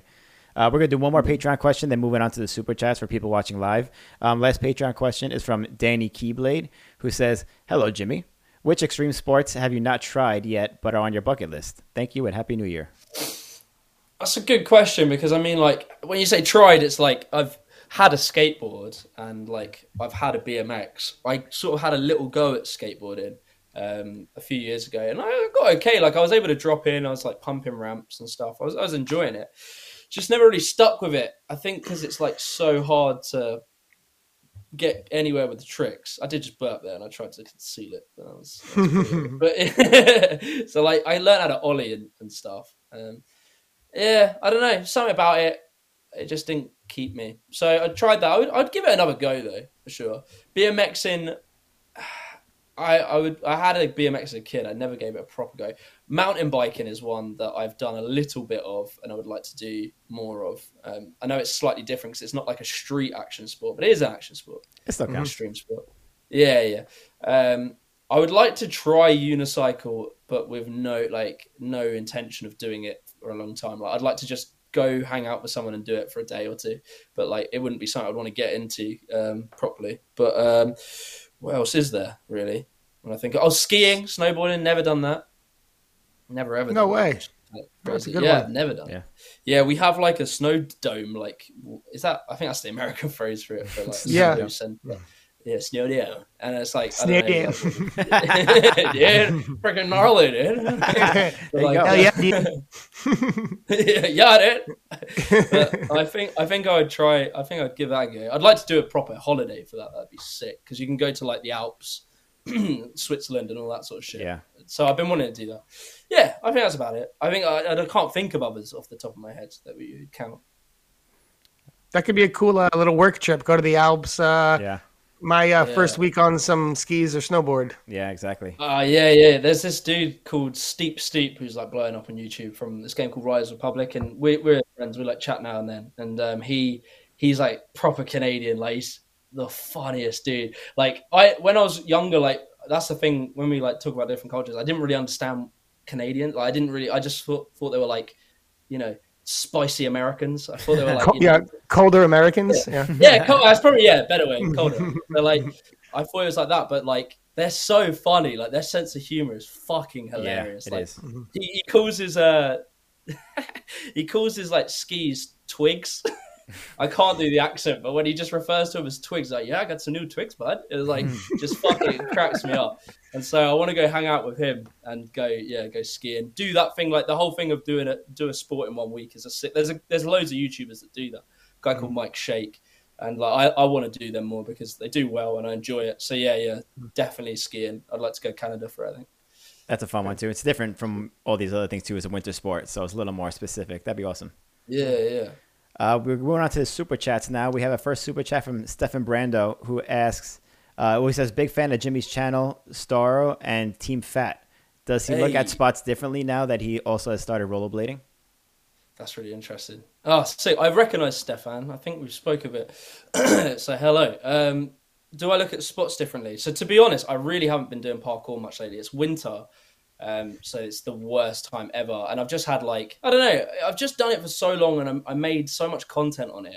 When I come across rollerblading, I just want to get into rollerblading like deep. And then like, I want to re-approach parkour in the summer because I need to sort out some stuff with like my ankles and my knees that for some reason don't hurt when I rollerblade, but do when I do parkour. So yeah, I haven't really done a lot of parkour since, but I can imagine I've been looking at spots like just driving past because you always do that thing. Even if you have like taken a break from the sport, you always do a thing where you just see stuff. You're like, that's a roof gap. That's like this. And so I spot more stuff for rollerblades now because the town I live in is a very American style town. With the only place is Milton Keynes in England, which is like the only place in England that has a grid system. It's designed off the American system. Yeah, so we have like H and X and H roads or some shit, I can't remember. And so it's very interesting because it's always been shit in my mind for parkour. Like I've always just there's a few things, but it's always like that kind of, I've always said this, if I was an American here, I would do really well doing parkour because there would be so much flipping potential because it's all laid out, it's all spread out. But because my flips aren't like amazing, they're okay, but not that great. It's been a bit shit for parkour. But then since getting rollerblades, I look at my town completely different. Like a stair set is nothing in parkour. Like that's just a thing you go down towards a spot. Like it's not something you look at as a thing. But now it's like a stair set as a thing. Like it's like, oh, I could jump down that. Because there was this one that's like I think it's like a 5 flat 5, and I was like, if I really gunned it, I could probably get that. It's like a big one, but it's that thing of like, well, I could literally do that on my shoes, so rollerblades as long as I know how to land, I'll be all right. There's also like rails. Rails down a stair set is again not something you really look at in parkour. You might do, but yeah. So it's sort of seeing stuff and slopes and like stuff like that. So if there's even just a little ledge, like I'll see like grinds before there now that I wouldn't have seen before, but like sloped walls can be a thing in parkour, but now it's more like, oh, that would be really interesting on rollerblades because you could sort of go up it and down it. So yeah, I definitely see a lot more rollerblading stuff now because it's just there's a lot of things you can't do in parkour that you can do on rollerblades. Mm-hmm. Yeah, you get to take advantage of both kind of now. Yeah, definitely. Awesome. I can't wait for summer for sure because it's been so crappy. Like it's been so crappy this winter. Like it's so cold, so wet, and just not been able to do anything. So yeah, summer's going to be cool for that stuff. And hopefully I'll be better by then. I'll be good at like, all right at rollerblading. Yeah, you got some time to train in the meantime. Yeah. I'll be in the lab cooking up. There you go. Perfect. Next super chat from Grivo, who says, love this. Happy to have caught it live. Love Jimmy's content. The algo truly knows what I like. So not a question, but just showing some love. Thanks, man. Appreciate that. Hey, big up, bro. Hell yeah. We got a super chat from Trig from Ireland who says, this is very interesting. Know any deaf athletes? Deaf people do move differently, I think. Very interesting. That's a really interesting thing. Yeah. Know any deaf athletes? Oh, yes. Yeah. So, yeah, like, so when I started parkour, there was a guy called Max, and I feel like I would have remembered how to sign something if I had a better memory. But, like, I remember he was deaf, but he could, like, read. Yeah, well, I think most can read your lips. Most deaf people, I think. Right. Know how to do that, or like I think that might be wrong, I don't know, but he was really good at reading his lips, and I was very surprised to find out he was completely deaf. Like I knew he was deaf, but I didn't realize he was completely deaf because he could really understand you very well. Like it was never a sort of like having to act different or anything. It was very natural. So I can't remember him having a different style to doing parkour, to be honest. I think it was just like training with him was a bit different because you had to obviously get his attention, so you'd have to be in front of him. So it was just like that. But I don't know, I think he had like a very now I think about it, because this was literally like probably 13 years ago. He was like very into it in that like he was almost in his own world with it, and that was quite cool because it's almost like when I go rollerblading with headphones in, I'm in my own world with it because I'm not hearing anyone talk or like anything. So like I guess he was probably able to like tap into that quite well and just be really focused in because there's no distraction. So I did notice that like he would go and do stuff off on his own quite a bit, whereas the rest of us would be at like one thing. So yeah, I've not had too much experience with that, and I don't know anyone now. But yeah, he was cool, man. I really liked him as well. He's a good guy. I got a picture being deaf and being really just zoned in, like you said. That's like the perfect way to describe that. Like probably super focused person. Yeah, and now I think about it, actually, this could be a reach, but I remember he used to land fairly heavy. So like in parkour, that was one of the things why you don't often see people wear headphones in parkour. It's sort of like a little bit. I just remember people saying don't do it back in the day, which was, again, it was like everyone had this is how you do parkour, so that could have been totally wrong. But like it's the sort of thing in parkour you're really trying to listen to how you land. So if you land really thuddy, you could do a sick jump, and if you landed thuddy and like slid out, no one would like applaud you. They'd be like, you would literally hear vocal like, oh, like it was like because what it is, you kind of like, yeah, you gotta be smooth, and you kind of know how that feels. Like when you land dirty, you're like you're it's like that guttural like, oh shit, like that would have felt horrible. So I noticed he was a bit heavier with his landing, but then he was a bigger guy, he was very muscly. So like maybe it was that, but yeah, I wonder the relation to impact taking and control if having hearing helps that, because that was the argument in parkour. It was always like, yeah, don't wear headphones so you can hear how quietly you land. But I don't know. I think you can feel it, to be honest. Like you know when you've hit heavy. That's super interesting. Interesting, yeah. Yeah, that was a good question. I like that one. Mm-hmm. Yeah, that was. Got me thinking. Man. Yeah. We just have, this one's no question, but there's a super chat from Stephen Wolp. Thank you so much for the support, Stephen. And we have one final super chat from Sean Michelson, who says, three of my favorite skaters of all time are Walt Austin, Rory Mellehem, and Colin Martin.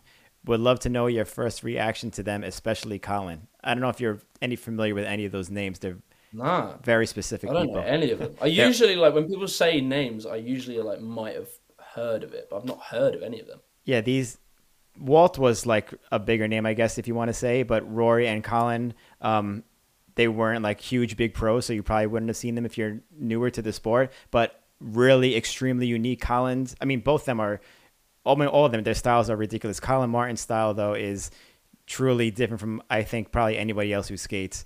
And he doesn't incorporate parkour, I wouldn't say, but he does incorporate a lot of unique movements to it. So. Yeah, unique movements. How would you find something? I mean, they all have YouTube videos on it. YouTube. Yeah. You know. Those are because I've tried typing in his name, but it's like there's maybe one video. You definitely was he in a YouTube. Team or something? I mean, there's definitely got to be YouTube videos of them on there. Was there a video called Gromby? He had a few tricks in there. I don't think he had a section, did he? I could be wrong, but he definitely had clips in there. Okay, cool. Yeah, I'll try and leave some if you're watching this. Leave some in I see what you mean. Like, he done this thing where he goes up a wall and then he's like nose manual down. Yeah, I'm not going to try and explain it, but it looks sick. We can't even explain it, so don't feel bad. it's really unique and really awesome shit, and you probably get a kick out of watching people like that skate also. Well, it is very cool, actually. I'm watching it now. Yeah, it's very, I love the just different approach to it, because I really do love the kind of like hammer big stuff. Just, it's always, when you're new to something, that's always the kind of interesting thing. But of course, I do love seeing people that have very different takes on it. Because it's just like, it's seeing the human body move in a fascinating way. And so it's cool. Yeah, it looks sick. I'll definitely check him out a bit more. We have one more super chat that snuck in last minute. So this one's from Andrew Rice, who says, used to be an MK rollerblader back in the day. Check bus station ledges and the court rail for old iconic spots. Have you checked Billy's Gaps? Oh, big up, man! What? That's sick. I reckon if I didn't say the word Milton Keynes, he wouldn't have put that in. So I made you guys a bit of money. I made us all a bit of money today with my Milton Keynes shout. That's sick. That's sick. Dude. That's a drink. I was trying to figure out what MK meant. Milton Keynes. Yeah, Milton Keynes. Yeah. MK. Yeah. So Buzzy is like I don't get it, right? It's controversial. It's a well-known skate park in our area. It's undercover, and it's like skated that one. You made a video skating it, right? I've been there too. Yeah, I've skated there. What the fuck? Mm-hmm. It's like a long marble edge. Yeah. What?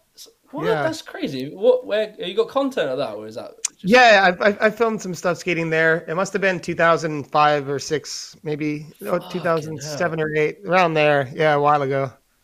That's it. Yeah, because I heard. I'll find it and I'll send it to you. Just because it's your. Sorry to cut you off the Zoom, but I'll find it and I'll send it to you just for the town, because there was a bunch of skate things that happened in that little plaza in Milton Keynes. Oh man, that's cool. That's sick. I might. I should do like a video if I ever got good, like trying to attempt legendary rollerblade stuff that's happened in my town. That'd be sick. That'd be really sick. Yeah. I mean, the thing is, it's gonna be impossible for me to do it, but it'd be cool just to like fuck around with it. Maybe if I learn how to soul grind, I could just do spam loads of soul grinds on like the spots. But that's sick that you've been there. Yeah. So like Buzzy, I don't really get why it's so popular, like famous popular. Like in skateboarding, it's popular as well. It's fun, but it's very like minimalist. Like I don't really understand it, but especially for rollerblades, there's like a couple of ledges, but I don't know. People, I've always said this, though, it's the sort of place when you're good, it's probably really fun because you can just focus on like hard grinds and shit. But it's like one big flat thing, one thing over here that's flat with a little raised bit, and then like a little corner piece that has another thing. The guys bring their own stuff, like they bring some ramps and stuff, and then they'll bring like a rail to add to it. But I don't know, I don't get why it's so popular. But anyway, yeah, Milton Keynes, I like going there just to like working my soul grind. But it's cool. It's so busy as well. Like, we somehow don't have a good park. Like, they've never built us a proper park. And this is like a big city. It's the second. Well, it's not the second biggest city in the UK, but it's a big city. And somehow we don't have a park. And yet you go to Buzzy and there's like 20, 30 people there on a busy day quite often. And it's not incredible. So I don't get it. But yeah, Milton Keynes is cool. I do think, like I was saying, because it's quite American, I've seen a lot of like stuff that I reckon would be really good. Like when you're good at it, there's a lot of handrails, a lot of staircases for that stuff. But then also just like there are intricate things you could do. So you could do lots of styles there. So I'm enjoying it so far. But again, just needs a proper skate park because I have to travel like an hour to an indoor skate park. It's a bit peak. Yeah, winters are tough too with that. Can't really skate wherever you want. It's kind of rough. But yeah. We come to the end of the super chat and the questions. Jimmy the Giant, this has been awesome. This has been an amazing talk. One of my favorites so far. I think everyone in the chat is loving it. Awesome. Before we go, is there anything you want to say before we take off here?